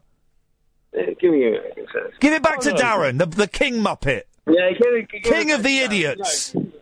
Oh, yeah, give it back to you. Darren and Johnny are absolute muppets. That's what Darren and Johnny are. They're idiots. And that, dear listener, sums up the kind of muppet and fool that listens to Talk Sport. They can't even... How did you get the wrong number, you prune? You say that... They don't even know how to phone up the radio station that they're listening to, even when they give out the number. Isn't that your... Good night. Enjoyed that. We'll keep them on the line, see how long they stay there for. Oh, dear. What was that about? How can you phone up the wrong radio station? How thick have you got to be to phone up... I mean, I could go next door and knock on Andy and Jason's window and say, we got got a caller for you, but I think they deserve better than that. I think they deserve better than that. Absolute prime example of what's wrong with this country. There, in that phone call. You want to know what's wrong with that country? This is what's wrong with it. You still there, boys? Yeah, we're still here. They're hanging on! I just destroyed them, and they're hanging on the line! That's why we're leaving Europe. That's why Britain is broken. It's these guys. Guys? What do you mean? What do you mean? There we go. You're still there. They won't go. They won't go. Pretending they're called Johnny. Pretending they've been to North Korea. I mean, you know that the first question was going to be, well, whereabouts did you go in North Korea? Some city. Listen, come back on there. Give me an honest... tell me, what were you talking about? Because I missed the topic. And I'll give... Who's he talking to? Because I'm not listening. Who's he talking to? He's having a conversation with himself. I'm talking to you, and you're giving me good answers, so I'll stay all night, to be fair. Like, I'm having the time of my life, to be honest. It sounds like it, doesn't it? Well, if he wants to stay there all night, fine by me. If you want to talk to Johnny, 0844 499 1000 is the telephone number. Now, where's today's clown story? Today's clown story is in the... We've still got another week of this, haven't we? Halloween is kind of in a week's time, so we've still got another week of this. Minder the Clown. Is that a joke? Bodyguard advice as public hit back. You've got to remember, this whole story about clowns... They're still there. Is made up. There have been no killer clown attacks at all, right? Clowns are being told... How much footage have you seen of killer clowns running around this country, guys? How much have you seen? None. Because it's not happening. It is not happening. Clowns are being told to hire bodyguards as pranksters step up their killer clown antics towards Halloween. Step it up from nothing to nothing. Am I still on there, or can I? No. The World Clown Association has issued a list of safety tips to avoid the public's anger. I'm angry that this story keeps going on. It warns, this is the WCA, the World Clown Association, okay? This is their advice to clowns. It warns, if travelling to an event, you may want to have a plainclothes bodyguard to help you avoid negative confrontations. Some clowns are so scared, the clowns are scared. What the hell? Some clowns are so scared that they're turning down work until after Halloween, when the craze is expected to subside. The mania claimed another UK victim after schoolgirl Suzanne North sprinted for half a mile through a park to escape one of the jokers. The 11-year-old was in the appropriately named Fear Park when a man dressed up as a clown jumped from a tree. Suzanne said there was a stick lying by the tree. I tried to whack the clown. I was thinking, oh my God, what's going on? I was a little bit scared. It's not fun. That never happened. Oh, they've gone! They've gone! They've put the phone down! If you're a new caller, I don't normally speak to callers like that, but they were just so thick that I just had to... How can you phone the wrong station? 0844 499 1000. This is Talk Radio. The wild man of late night radio is back. Iain Lee on Talk Radio. We have ways of making you talk. Shh. What Jason, the next caller, doesn't realise is we know it's Darren and Johnny calling back in. Shh. Let's see how far it goes. Let's go to Jason. Evening, Jason. Evening. Hey, how's it going? Yeah, right? Fine, thanks, Jason. What can we do for you this... Oh, Jason, just 1 second, hang on. So we know it's Darren and Johnny calling back, but he doesn't know we know that. Shh. Jason, Hello? Whereabouts are you calling from, Jace? I'm calling from Twickenham. How are you doing? You Twickenham. Right? Excellent stuff, Jason. Lovely. What you got for us, mate? Basically, I'm going on about the killer clown business. And basically, my brother-in-law is a clown, and it's affecting his business. He hasn't had any business in the last 3 weeks since the killer clown business come out. Everyone thinks he's a bit of a pedo. Yeah. It's affected him. And I just don't think it's right, you know. Yeah, I understand that the Americans going around beating up clowns and everything, and it's all very funny, ha ha ha, beating up a clown. But it's not funny, is it? It's his livelihood, you know. Yeah. How much money does he reckon he's just hang on 1 second, Jason. Sorry, an email thing. Jason doesn't know that we know it's actually Darren and Johnny calling back. Shh. How much money do you reckon he's lost from all this work being cancelled? I don't know, about a tenner. So probably about 10 to £20, but you know, he lives in a cardboard box. Yeah, it's a lot of money, isn't it? We love your show. Well, yeah, we love your show, by the way. Just remind me. So, hang on a second, Jason. What's my name? I don't know. I don't pay that much attention. No. Can I speak to Darren?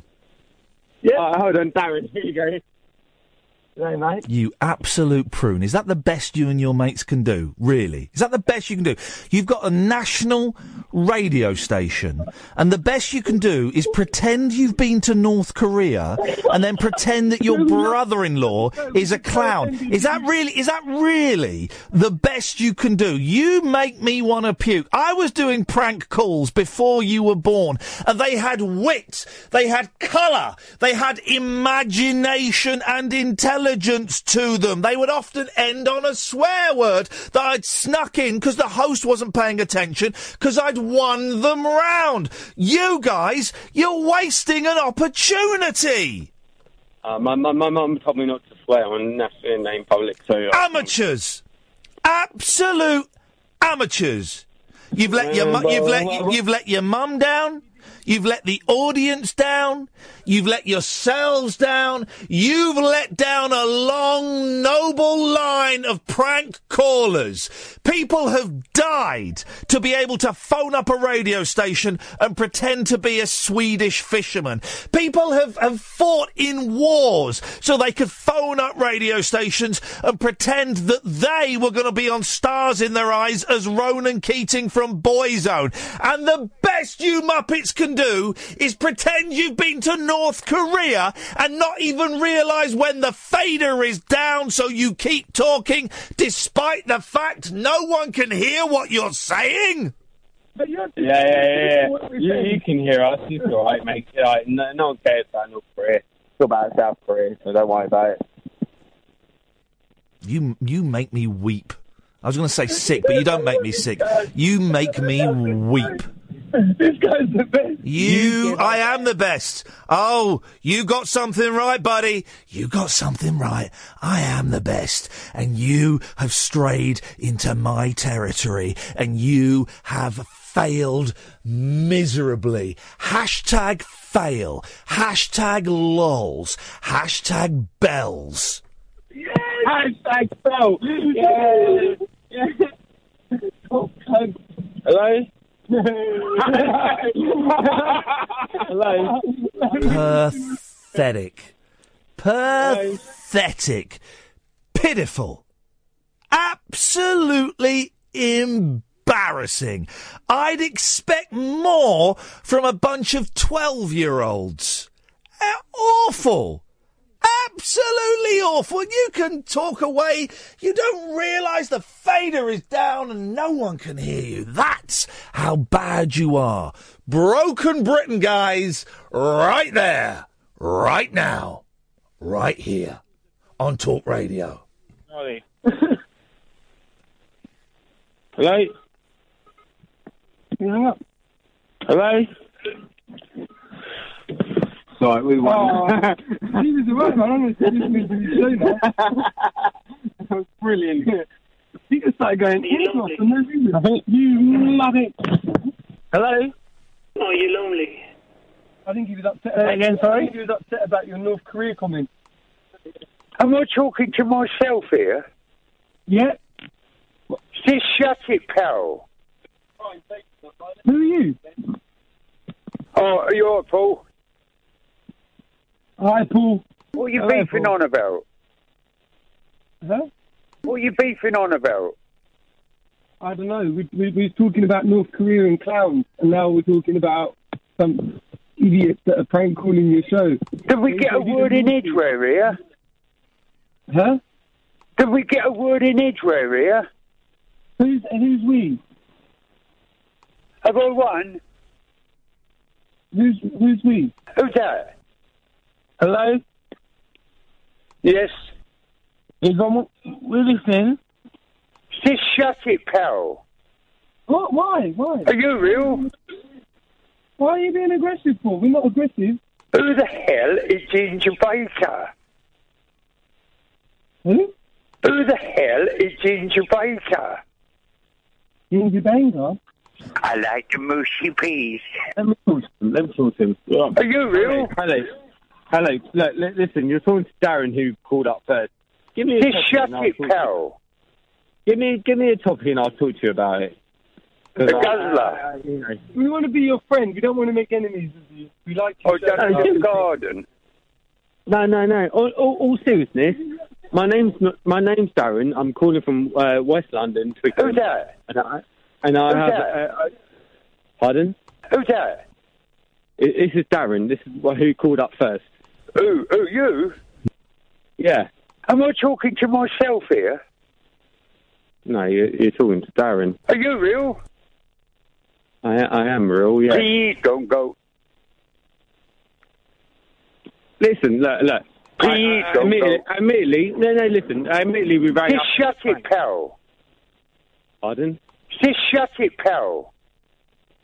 I don't understand what that means. Flipping it. I don't understand what that means either. Yeah, I know it is now. I don't understand. I don't understand what you're trying to get at. What are you beefing on about? I don't know. Give me a topic and I'll give you an answer. Dear.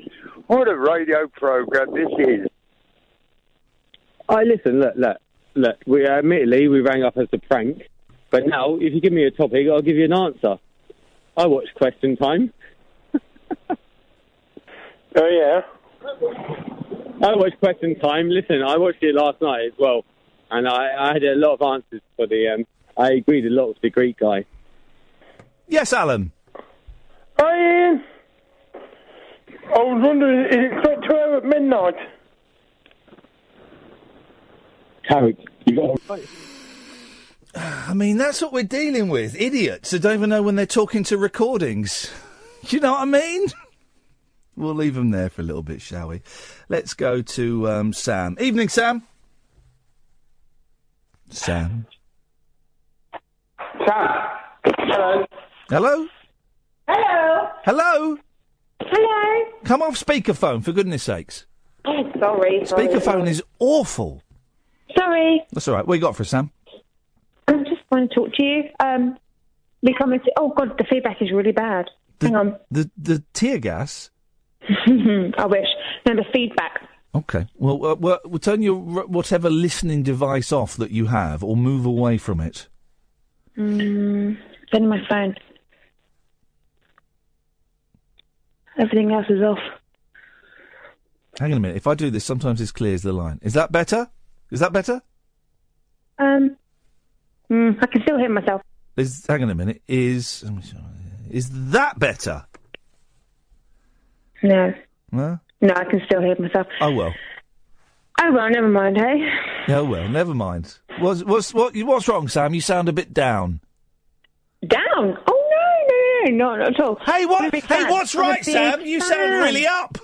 I like up. Up is better. What have you got for us? Nothing interesting. Oh. Just like you. Big fan. Well, want to talk to you? Thank you, Sam. You're very kind. Whereabouts in the United Kingdom are you calling us from? Surrey. From Surrey? Oh, very posh. Oh yes. Yes. And what are you doing this evening then? Why are you listening to this rubbish at 10 to midnight on a Friday night? Oh, we don't normally. We normally listen to it on podcast. Oh. Who's? Oh, yeah. Who's that in the background? Did you hear that? Yeah, all I heard was... He's your fan. He's your biggest fan. And he got me to call up. Actually, he wants to talk to you more. Here we go, Can I pass you over? I don't want to talk to him. Do you not? I don't. I'd rather talk to you. Oh, I am the better half. Yeah, of course you are. Yeah. That's obvious. Yeah, of course. And I like the fact that you're not a fan at all. Oh, no, I know. I do enjoy you, but easy go. So I'll listen to anything's good and fun. I think you're a laugh. Oh, well, so yeah, I've been called worse. What you got planned for this weekend, Sam? Oh, he's working all weekend, so I'm going to go shopping, do a bit of cooking, girl time. You know. If I were to say, hey, ladies, if you're looking forward to shopping and cooking this weekend, I would be branded an old sexist, but that's actually what you're going to be doing. It actually is. Wow. It's quite bad. Wowzers. I love it. I absolutely love it. But you're not meant to love it. We're told that women don't love those things, and that it's society has imposed these things on you. But you love shopping and cooking. Love it. But I'm a career woman, so Monday to Friday I am busy doing my work. I've been studying for the last 6 years to be where I am.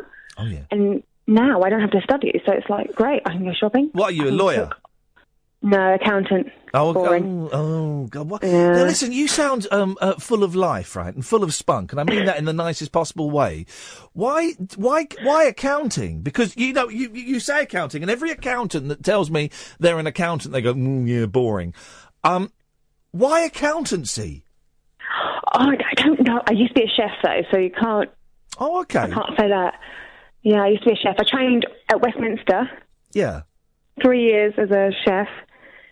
But decided that food wasn't the way forward. Oh, no, health problems.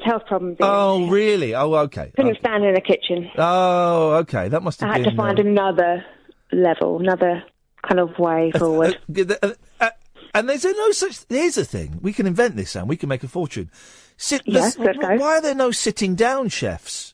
There should be. I keep saying that. Yeah. Although I spoke to a Canadian chef recently, and it's law that they have to have these rubber mats in the kitchen to help with their back and posture. What do you mean? What, rubber mats? Yeah, so the flooring has to be lined with this like rubber material. How does?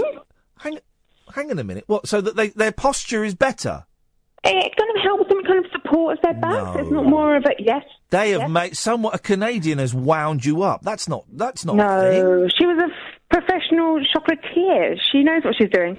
They have rubber floors. So that Ottawa and Toronto, she teaches.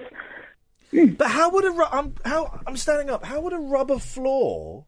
Because it's softer. You got to think if you're standing on rubber or standing on concrete for probably 8 or 9 hours.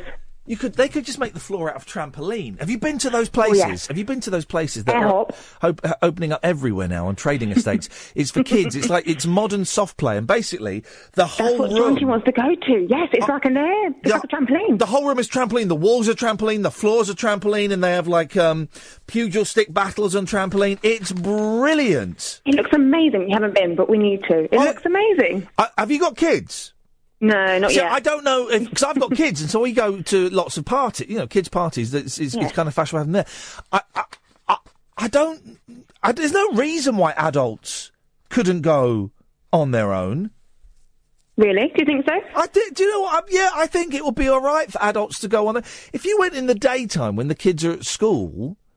That would be awesome. Although I did get told off. I got told off because the guy came over to me. It's a load of 5-year-old kids, right? 4-year-olds. And and I'm chasing them, right? It's fun to chase kids on trampoline. They're my kids. I'm a bit worried. No, there's my kids and his friends, right? Oh, that's fine. And a guy came over and said, can you and the children stop running? I went, what? Went, can you and the children stop running? You're supposed to be walking and bouncing. I went, no running. Yeah, no. It's dangerous. Exactly. This is the thing, health and safety. They're saying it's dangerous. Let's go, we're in a place full of trampolines. If they fall over, they'll bounce back up. Anyway, Sam, listen, I'm glad I've got to go now because I've got to go to the news. I'm glad you called in, and I'm glad I didn't get to speak to your loser boyfriend. Oh, he might call back later. Okay, well, he can do, Sam. Nice to talk to you. Thank you very much. Jonathan? I'll come to you after the news. After midnight, Catherine's going to join me in the studio, and we will take calls straight to air. How's about them apples, huh? I've got to say, it's been a cracking 2 hours of radio, hasn't it? Unlike any show I've ever done before, I've thoroughly enjoyed myself. Another hour to go, guys. Don't call in just yet. We'll have Jonathan, then we'll have Hassan, and then we will take calls straight to air. I'm not going to give out the number. I'll give it to you after midnight. I'm Iain Lee. This is Talk Radio. Across the UK, online and on DAB. Talk Radio. We'll get you talking. Talk Radio. Oh, man, I'm enjoying myself this evening. Catherine has joined me in the studio, the woman. We'll take your call straight to air, and it can be about absolutely anything. You want to phone up and make silly noises or sing or talk about conspiracy theories, whatever you want. Jonathan, Hassan, and then it's your call straight to air. I'm Iain Lee. It's coming up to midnight. This is Talk Radio.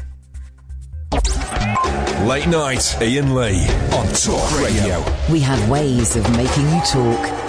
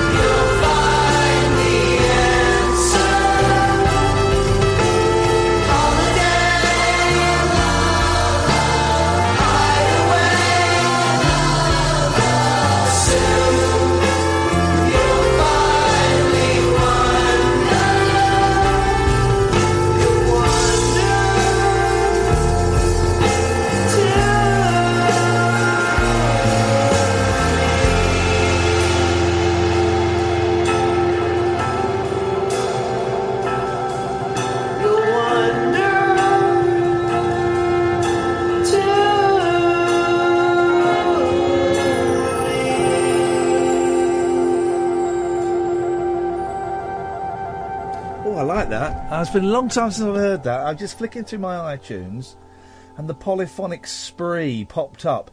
It's the only album I've got, and they've done loads of albums. They did a concert in Birmingham recently where they joined the Monkees on stage and sang a song with them at the end, which would have been wonderful to be at. They're a weird-looking band. There's about 20 or 30 of them. I think the number fluctuates, and they all wear white robes. And we had them on a breakfast television show I did years and years ago. And we started the show at 6 o'clock in the morning with these people all just stood in a line around the studio. It's me and Edith Bowman. And they just started singing, and it was just the most glorious way to start a morning. It was wonderful. Well, I might have a little bit of Polyphonic Spree over the weekend. Right, Jonathan and then Hassan, and then we'll take calls straight to air. Hang on, someone's calling in, and I feel I should. Let me just take this call. Yes, line 1, you're on the wireless. Ian, how you doing? You okay? Yeah, good, thank you, boss. What you got?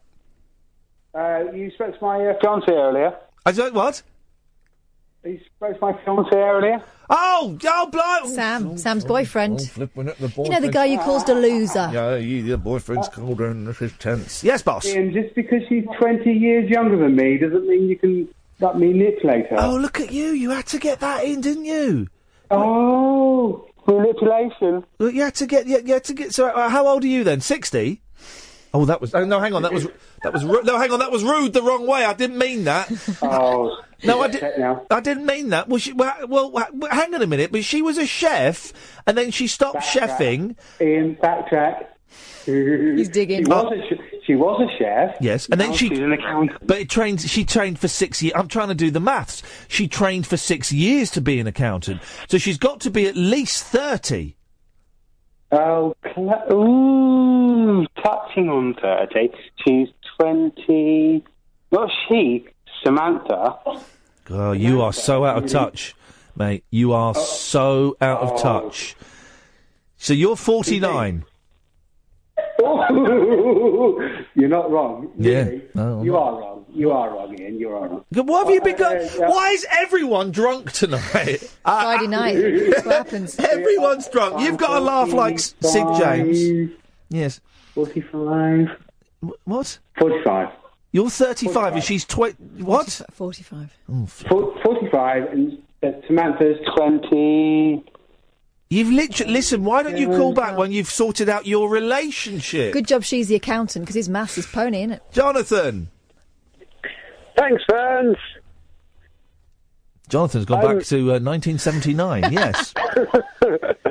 I'm sat outside trendy Google headquarters in King's Cross. Is there a message you'd like me to send to them? You're sat outside where? Well, I've been on a night out, right? And it's quite He's a trendy drunk night as out. well.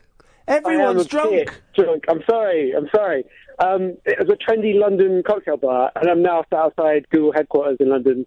And I feel like I should do something, but I don't know what I should do. You should Google them. But today, right, I realised I'm not trendy. I'm not that old. Come on, Jonathan. Jonathan, listen, mate, without being rude, I could have told you that from day one. What? That is a bit rude. No, it's not. You're not trendy. You're okay. You're a short... Can I? Do you want me to be honest, or should I hold back? Be honest. Let's do this. You're a short, geeky, bald man that phones up me. There's nothing in there that's trendy. You're nice. You're nice. You're a good spirit and a good soul and a good sport, and I always enjoy your calls. But you're not trendy. Well, I realised this today at the London Cocktail Bar, and they're all doing their cocktail dances, and they've got these lights, and they move them forward, and water falls over you, and I was enraged. I was just like, I was just trying to think of a drink I wanted. Hang on, they poured water over you in a cocktail bar? Yeah, it sounds weird. That's not trendy, that's bullying. Well, I wouldn't be up for that. Anywhere where you go and your clothes come back damaged, and that to me is a bad evening. So that and phone parties out. Yeah, phone parties, sweet lord. I mean, I quite enjoyed it. I don't think I should go back and do that. It was just kind of a bit weird. You know, when they're queuing up to the bar and the bar's full, and you're like, oh, how am I going to get there? And you're thinking, what drink do I even want? And then water just falls on you. Where is this water coming from? I think the lampshades. It wasn't suspicious. There was nothing weird about it. No, mate, you've been done. You've been done. You want to get in touch with Matt Allwright on Watchdog, and he'll sort them out. Also, the other day, right, you're trying to lose weight, right? If we're talking about honest truth. And you were having a go at Catherine the other day for not giving you a muffin. That's true. But she made the right call. She did make the right call, and Catherine, I apologise for that. Wow, You made 3 the days right later. call. But then shame on you, because then you went and got me a chocolate bar, which is even worse. So shame on you. Shame on you. No, shame on you, Boyle. Jonathan, why did you have to mention the muffin? Thanks, Jonathan. I'm glad you brought that up. Excellent stuff. Hassan. Ian. Sorry, hang on, let me try again, because that was quite aggressive. Hassan. Oh, hello, Ian. Hey, Hassan. Ian, I'm going to bring this show right down because I'm not drunk and I feel like can't match the other callers tonight. No, well, at last, someone is as sober as me. Even Catherine and Ed, I think, have been sneaking off for a little snifter every now and then. Why do you blame us? Yeah. Hassan, it's nice to talk to someone who's sober, trust me. Mate, I just discovered you this week in terms of your podcasts, and I heard something with you and Jamie, a conversation about depression. Oh, yeah. That was so raw. That was 5 minutes of gold radio because I don't hear that much being spoken about. It's a topic that we all hide from. And it's a topic that I hid from for many years. Well, I think it's changing. I think it's. I don't want to say I'm a pioneer, but because it is changing, and people. At last, men are talking about it more, and women, I think are talking about it more. I don't know actually. Maybe they're not. But may I ask, Hassan, why it's so pertinent to you? I think. Well, I always thought I was too cool for it. Growing up, you always think you're too good for it. You're too tough for it. Yeah.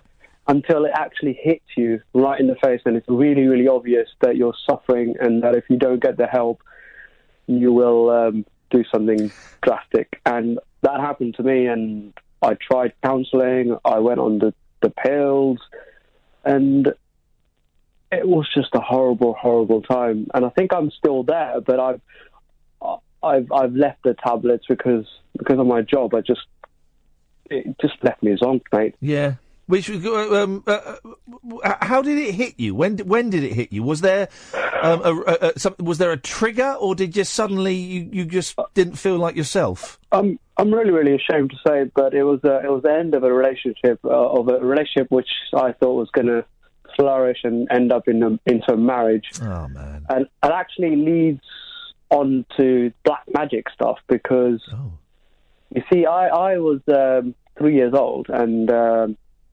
I suddenly woke up one morning and lost my sight. And all these years later, I've been informed that it's no joke, and I'm not here to fib you, that it was black magic. Someone in my family was jealous that my parents had a boy and they ended up with a girl. It's an Asian thing. Yeah, and well, they did yeah, black but magic. it may be an Asian thing, but black magic doesn't make you go blind.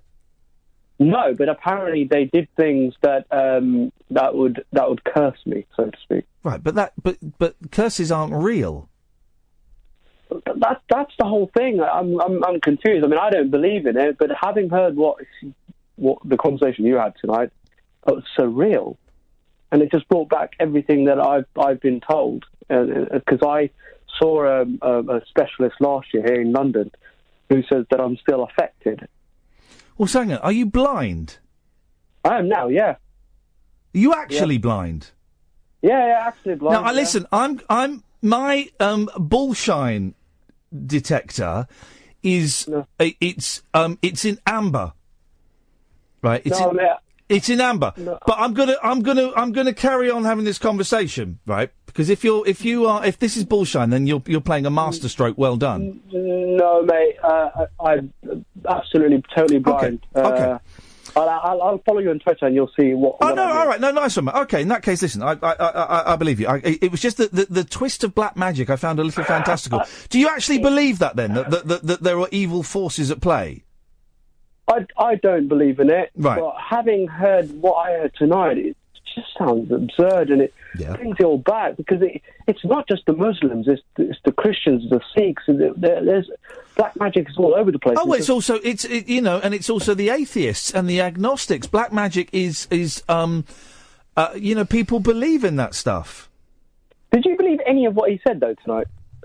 I'm looking at my notes, and I took very detailed notes, and I've got phrases such as Montauk Project, Bases Project. The Machine, Soul Harvesting, Interdimensional Soldiers, the Nazi Bell, the 16, the British military... I believe he believed it.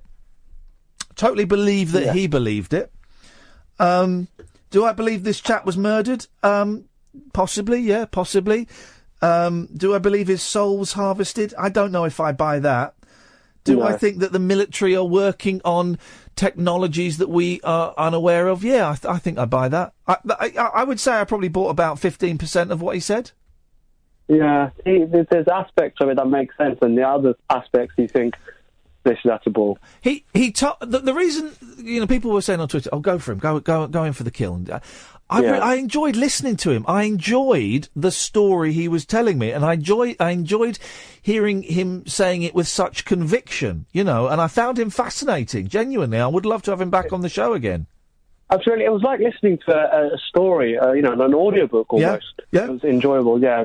Listen, mate, very good show, and I know you got lots on, so very good show. Keep up the good work, and I will call in. Nice one, man. I look forward to hearing you again. And if you are genuinely blind, I apologise for doubting you, but you can understand. Mate, I understand the callers you've had tonight. You can doubt everything. You know it, man. No, I've got a question. Hassan, nice to talk to you. Thanks for calling. Take care. Bye. I believe him. My bullshine detector has gone from amber down to green. I'm taking him at face value. Are you? Yeah. Yeah. It was just the introduction of the black magic came as a bit of a surprise, really, and the conversations didn't seem quite as as expected. But if someone's been listening for a week, what would prompt them to ring up? Hearing something like that might do it. That's what I think nice you were trying Hassan. to say. Hassan, I hope we get to talk again. I hope we get to pursue things a little bit more. We'll take a break, then we'll take your call straight to air. Late night, Iain Lee on Talk Radio. We have ways of making you talk. Friday night, I keep forgetting to do this, so we're getting back in the habit of the last hour of the night, taking calls straight to air. Let's go to line one. Line one, you're on the wireless. Oh, good evening. Good evening. Well, I'm just ringing. I'm presuming it's open night tonight. Open night? Yes, open night. It's open night tonight. I know it's an open mic night here. Well, Kyle. It will be. Good evening, Kyle. We're being very... Why are we being so formal? This is a very formal, I'm going to say slightly awkward conversation we're having, Kyle. Well, I didn't mean it to be. I was only ringing, really, because... It's open night, Anything goes. I was just ringing because because this makes 545. What? Because I didn't realise that I'd managed to ring up every night this week and get on. Oh, well, you know what you win then? Oh, you're going to cut me off, aren't you? No, I'm not. You win a life. You win an actual life. We'll put it in a jiffy bag and we'll get it sent out to you next week. Oh, brilliant. Somebody did say to me, by the way, I didn't realise you were doing the show from Macclesfield in a few weeks. Oh, it's a week Monday, the 31st. We're doing it from the... Bait Inn. Bait Hall. The Bait Hall pub in Macclesfield on Halloween night. It's a very, very haunted pub. And people... I mean, I don't know if we're actually going to be broadcasting in the pub itself or whether we'll be upstairs. We need to find out where the Wi-Fi is. Yeah, I imagine it'd be upstairs. Yeah, but, I'm sure Kath will be nipping down for a... Flipping a shandy every now and then. Are we allowed to come down? Yeah. People are allowed. It's a boozer, so people are more than welcome to come down. I've got no idea what the setup is going to be, but we will make sure if we are broadcasting upstairs, we'll make sure that our presence is felt downstairs. We'll make sure that one of us is downstairs for various parts of it. So everyone's welcome. I imagine we'll be getting there about 9:30, something like that on the Monday night. So it'd be nice to see you. Oh, excellent. Well, I'll look forward. I'll pencil that in then. Nice one, Kyle. Drinks are on Kyle. Woohoo! Oh, no, not for that. Thank you. You're very welcome. See you then. Ta-ta. 0844 499 1000. Line 2, you're on the wireless. Oh, jeez. That's you, line 2. With the radio on in the background. How come there's not such a big delay? 1, 2, 3, 4. 3 seconds. Oh, he's listening on Periscope, that's right. OK, well, should we break the magic? Alan, it's you prune! Hello? Oh, for goodness sakes. Line 1, you're on the wireless. Hi, Ian. This is Ian from France here. Oh, hello, Ian from France there. How are you doing? I'm good, thanks, yeah. I'd like to sing a song in French if I could. Yeah, fair play. Well, let's see if you can. Uh-oh. Well, can you get YouTube as a backing track for me? Well, I can't because there will be a slight... there will be a really weird delay, so you'd sound out by about half a second. Oh, I can't do it then. Well, no, you could... Why can't you do it Acapulco? Oh, because it... OK, let me try. La vie est plus grand que toi et tu n'es pas moi. Les langues que j'attendrai, la distance dans tes yeux. Oh, this is Losing My Religion in French. Oh, exactly. A very, very good, Catherine, yes, exactly. How's the French? 'Très bon, John. 25 years since that song was released. 25th anniversary of that song and that album being released. Is that your own translation, Ian? No. I found it. I found a translation online and just tweaked it so it actually fits, so it scans better. Exactly. Just about works, doesn't it? Nice one. Just about works. Yeah. How's the evening gone, guys? It's been a cracking show, mate. Weird. It's been a really weird show. It's been unlike any show I've ever done before. Yeah, I've heard you say that. I've dipped in and out, but I haven't heard everything. Oh, it's been a good one. Here's the thing, guys. By the way, the full-length podcasts are gone for the moment, right? But you can listen to the entire show again on the Talk Radio website. Now, I said I would look into this week, and I would tell you how to do it, and I haven't. I think if you go to the Talk Radio and go to the schedule and find my name, you can listen to the whole show there. But I'm going to do it this weekend, and I'll talk you through it on Monday and how you can listen to the whole show via the Talk Radio website. Okay? But so it's great to hear such kind of diverse and weird radio. You know, you say quite often, Ian, how kind of dull and trite and boring and predictable radio is in general. The reason people tune into this show is because it's bonkers, isn't it? You know? I think so. I really think so. And I doubt my powers from time to time, but actually, this week the shows have been blinding. I think absolutely brilliant, and I'm really proud of them. So, Leanne, listen, I'm going to move on. Thank you very much. Hassan has got in touch, and Hassan is a blind gentleman. Official. It is official. Hassan can't see nothing. Hassan, thank you, and apologies for doubting, but the conversation was jumping slightly wildly. So, well, and as you said, the night we've had tonight, we don't take anything for granted. So Hassan, call in again soon, because I'd like to chat more about some of the stuff what we done talk about. Because it was interesting, and I'm also, let me know how you say you found me via the podcast. How did you? I know we've been a new and noteworthy again on iTunes. Was it that, or did someone recommend it, or did you listen to Adam Buxton or something? I'd be keen to know. Call straight to air, line 2. You're on the wireless.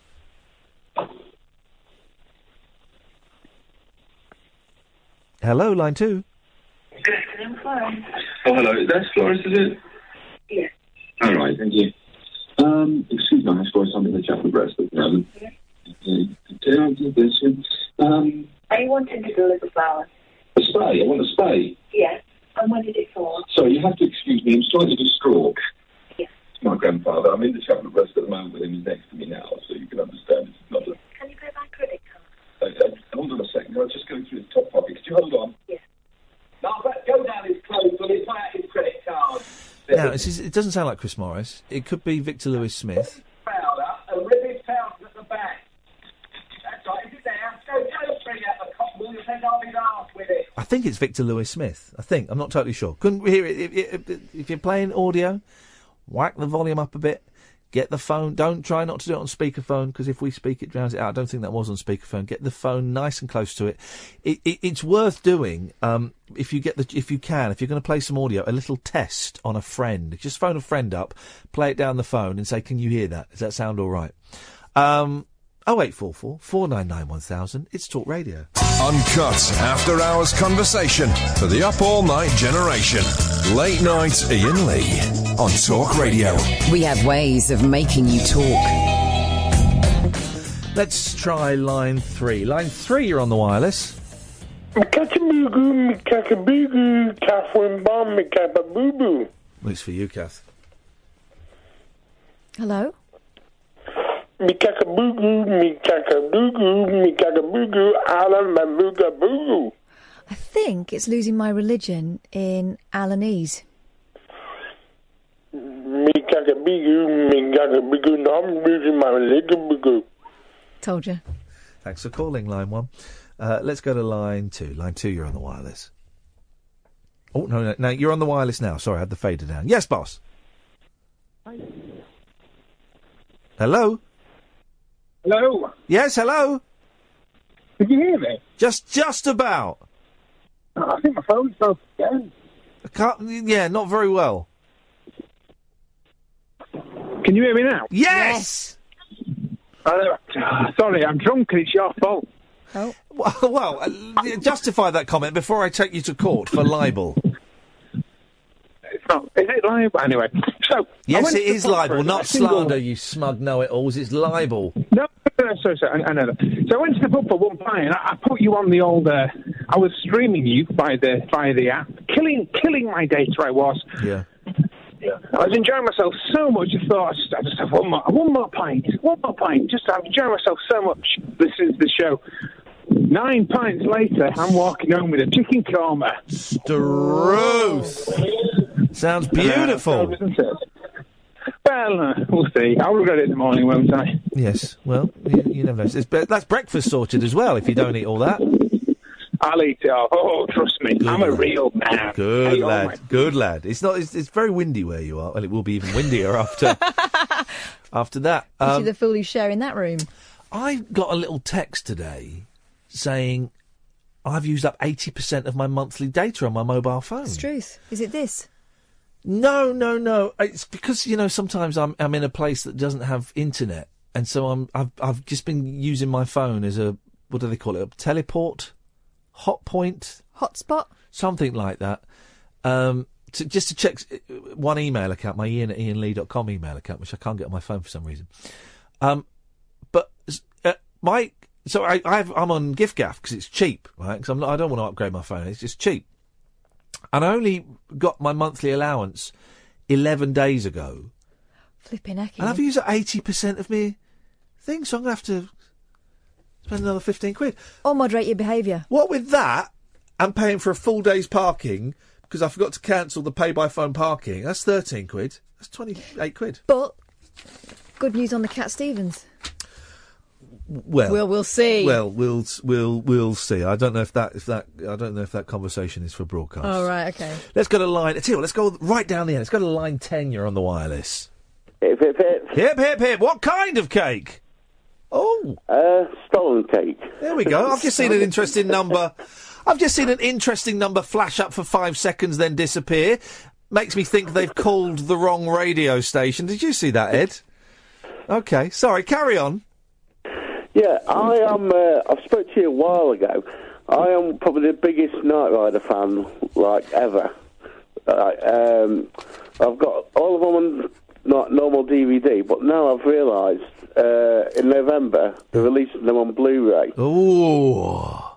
But it does come at a bit of a price. That is the problem. £142. How many... Stop saying Struth. How many series are there? 4 series? There's 4, yeah. Yeah. How many episodes is that in total? That's 90. Yeah. And will they have any extras on there, or will they just look a little... Because I can't tell the difference between Blu-ray and DVD. That's what I was going to ask, because my mate says, oh, yeah, they'll look like the brand new, obviously apart from a bit dated, but... all the scratches and stuff from the originals. Well, if they've been remastered, then yeah, they might look brand new. But have they said that that's what they're doing, or are they just whacking them on Blu-ray? Apparently, that's what they're doing.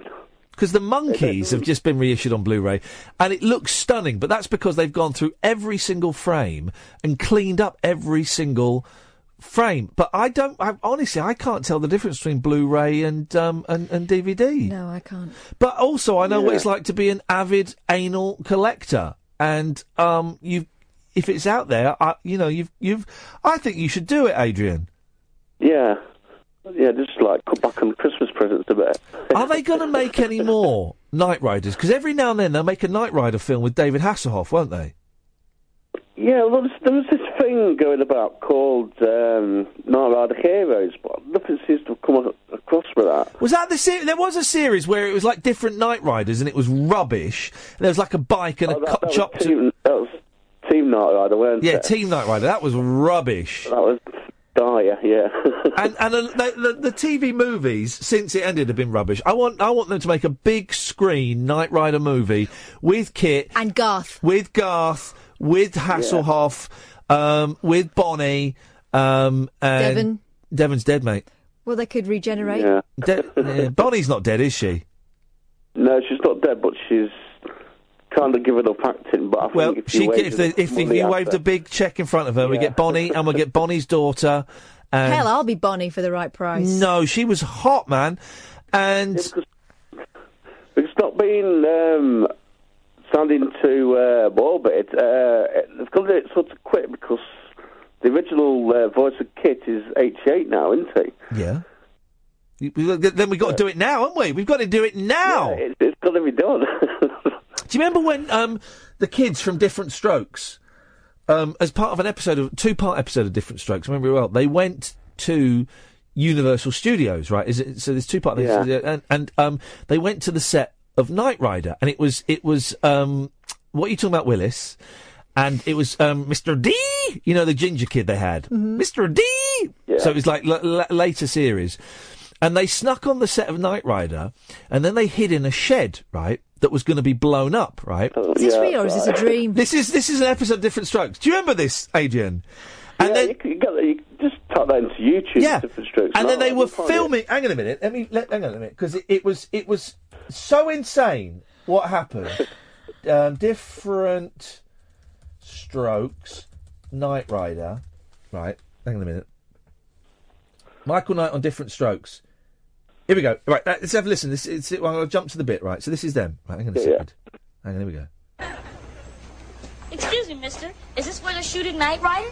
That's right, kid. Hey, what are you doing here? Oh, we want to see Knight Rider. Oh, sorry. It's a closed set. Okay. So they get... He's a good actor, isn't he? They get... Don't be rude. They get shooed off, right? Then they go and hide. Right, so they're hiding now, right? They're hiding in a car that's going to get blown up. Right, so they're putting dynamite and stuff under there, and there's a hole. Okay, everybody, here's the scene. Now watch what happens. Come out of that building over there with a suitcase full of drugs and get in their car. The sheriff comes out after them and gets in his car while the Knight Rider drives in. Now, I keep rolling while we replace the sheriff with a dummy and we blow up the car. Which the kids are hiding in. Sees this, takes off after the crooks. Got all that, Kit? I'm way ahead of you. He's talking to Kit as if it's real. All right, people, places. Let's get this in one take. Hang on a minute, jump forward a bit. And action! Let's jump forward to the bit where it gets... Right, because... Right, here we go. He's out of his car. I cue the big explosion. Action! Now listen... Listen to Kit. Stand by to blow it up.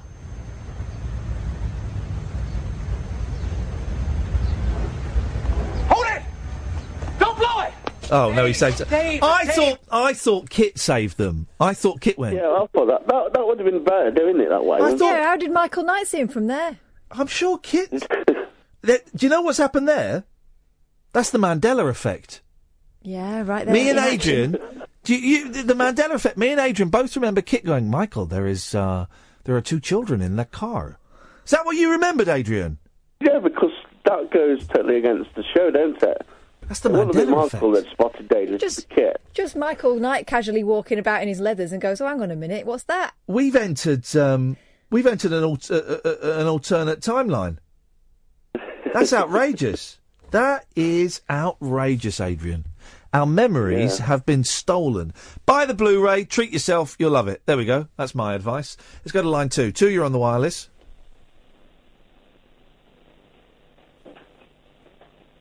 Hello?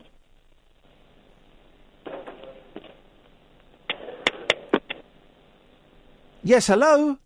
We're organising a baseball team here at the retired actors' home, and I am the manager. It's Abbott and Costello. You're going to be the manager of the retired actors Oh, here we go. team? I would like to join the retired actors baseball team. Oh, you would? I would like to know some of the guys' names on the team, so if I want to play with them, I know them, and I meet them on the street or in the home here, I can say hello to them. Oh, sure. But you know, they give baseball players nowadays very peculiar names. A lot of funny names. You know, like Sticky Fields, Goofy Dan, Boopy Bobber, Booby Bobber. I can't hear it, but thank you. It's not Who's On First, but it's when they did the excellent Who's On First, which is one of the best comedy routines ever. They then kept trying to recreate Who's On First. They shouldn't have. No, they shouldn't have. Late night conversation worth losing sleep over. Iain Lee. On air and off the leash. On Talk Radio. We have ways of making you talk. Line 9, you're on the wireless. Hello? Bit louder, bit louder! Bit louder! Oh, it sounds good, but it's too quiet, unfortunately. Louder, louder, louder. Line 7, you're on the wireless.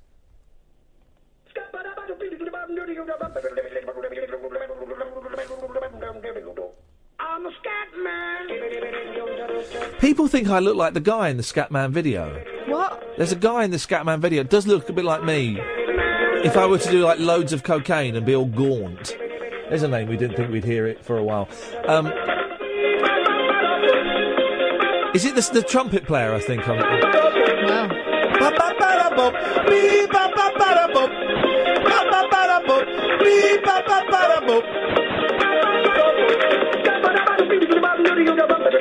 Isn't it weird that scat can mean this joyful, made-up noise singing, and it can also mean something quite horrific? Well, some people take pleasure in it. We're listening to our radio show from a few seconds ago. Oh. Go on. Get it. Cough it up. Might be a gold watch. Right. Okay. Oh dear. Oi. My ears are wet. Okay. Wow. Thanks for sharing. That was actually the most unpleasant call I've ever taken in my life. Line 4, you're on the wireless. Hello, is that Iain Lee? Yes, it is. Hello, Iain Lee. I listened last night to the radio. Yes. And I was listening to this really clever businessman talking about The Apprentice. Oh, yeah. Who was that? I can't remember. Was it Rory, was it? No, it wasn't Rory. Was it Simon? I can't really remember. But I've just signed a petition to try and get him back on the radio. No, well, I think he deserves to be on it. We need to get a lot more signatures than just your one. There's 7 on it, I think. Yeah, I think we're going to need more than 7. I'm going to start my own petition. Line 1, you're on the wireless. Hello, is that LBC? Yes. Can I... what do you want to say? No, I didn't get the wrong number. I was calling you Iain. Oh. Hey, Russ, how you doing? Oh, not too bad, mate. It's yourself? Yeah, I'm all right. I'm hungry, and we're debating whether to go and get some food after the show. Nice kebab. Kebab on an naan bread. I'm trying to lose... On a naan bread. Yes, I'm trying to lose some weight, so... and it's only day 1.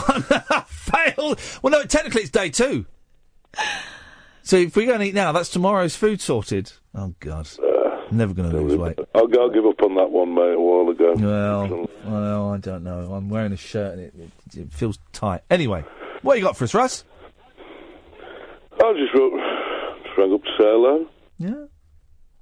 Got an echo in the background. Yeah, a couple of people have said that tonight. I don't know why. We're not doing anything here, but it seems to be affecting some phone lines and not others. So sorry about that. No worries. I did actually try and call you the other week. I was away on a course and I was lying in bed on it was a Saturday night. I was a bit inebriated. It was the last night of my course, so I was having a drink to celebrate, and I was lying there in bed listening, and I thought I'd give you a call. And what was your course on? Drinking in bed? Well, no, I'd had a drink, and I was lying in the bed. Okay, right. I thought you were.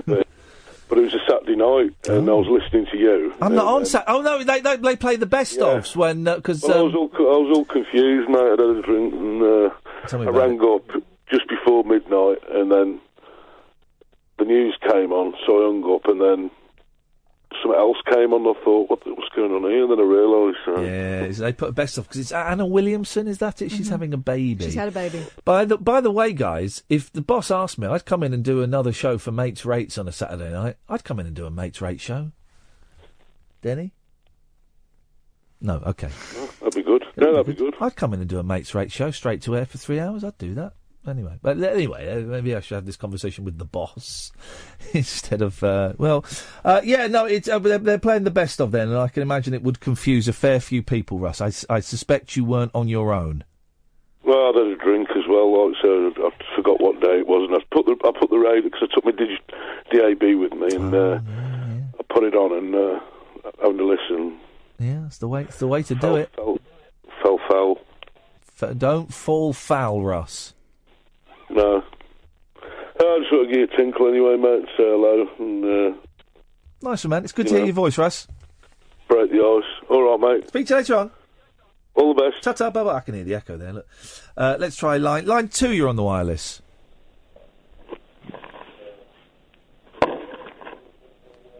The papers today are full of the news that 90s men feel emasculated and women have come into London to find out. This is going to be embarrassing. 90s man has become more emasculated. Emasculated? I'm not sure what that means. I suspect I'm going to be a bit homophobic in a minute. You know what it means? More masculine? Are you Benny tied to a tree? No. Oh, Benny on the loose! Benny on the loose! Does fighting impress the girls? Some girls, possibly. Which kind of girls? Rough slappers or nice girls? Yeah. Do you find me attractive? Yeah. Now, if I do this...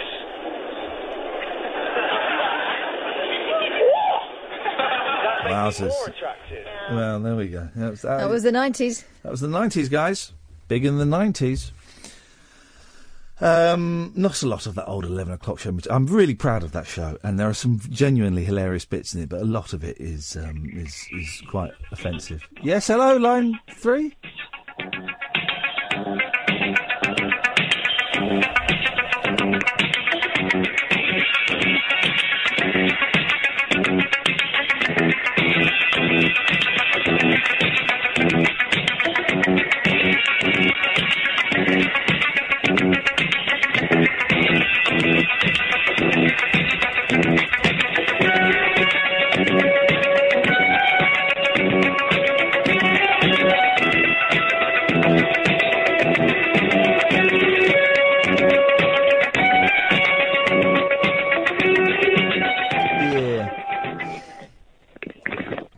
I was enjoying that. Line 7, you're on the wireless.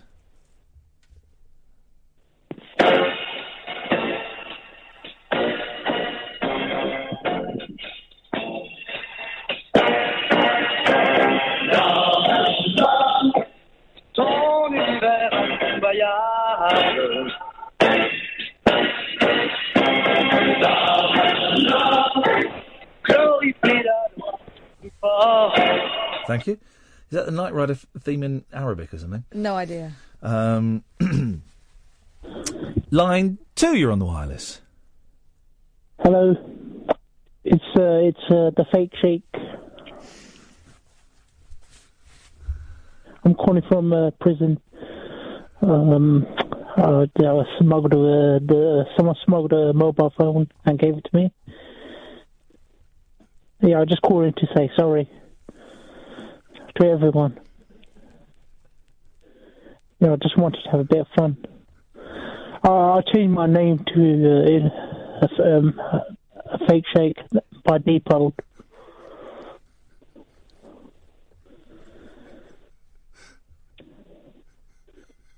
Yeah, that's all I wanted to say. Anyway, bye.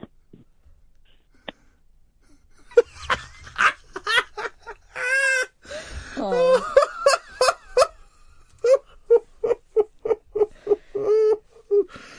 Oh, God, it's nice to know that she's still alive. Oh, I'm enjoying this tonight. I could do another hour, actually. Line 3, you're on the wireless. Hello?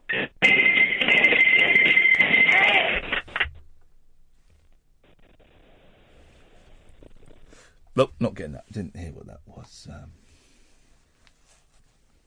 Oh, I'm being told that was French Dallas. Shall we... What?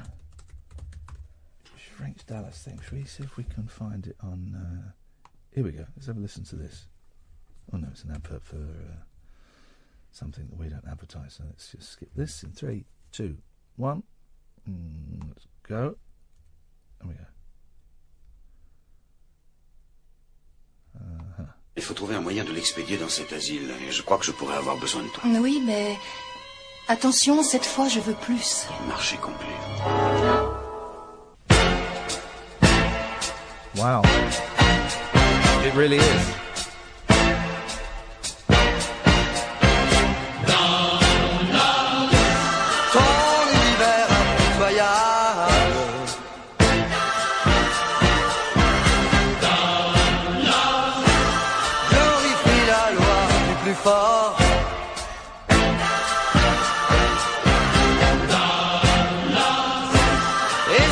And they are saying Dallas, are they? Dallas, yeah.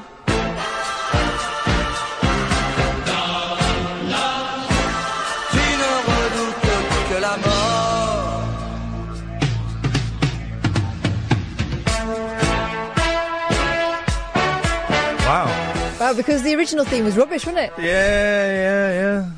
Line 2, you're on the wireless. Hello? Hello? No, okay.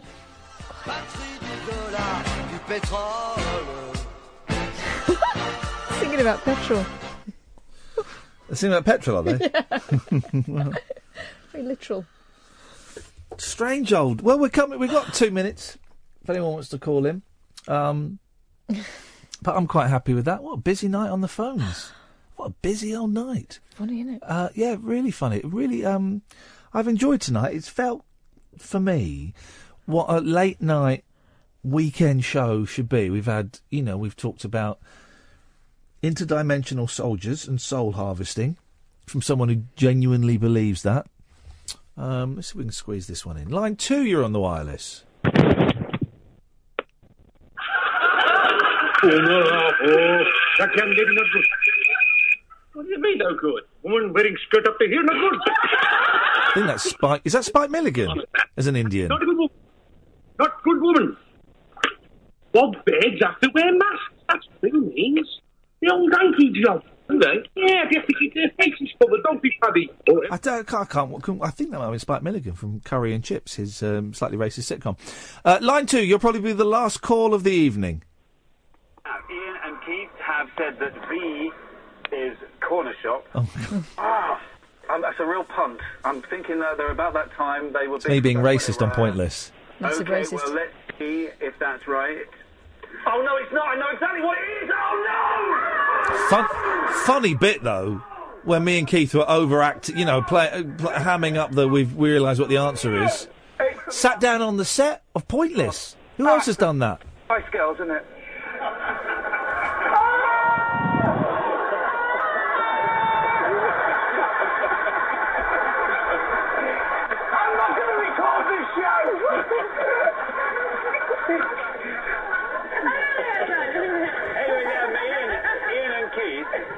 Let's just find out how many people went with corner shop.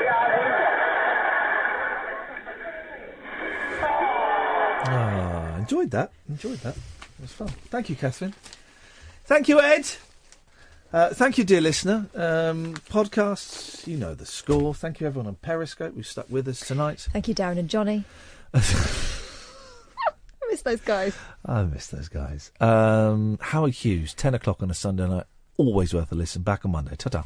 Talk Radio. Join the Talk Nation. Pick up your phone and talk radio. We'll get you talking.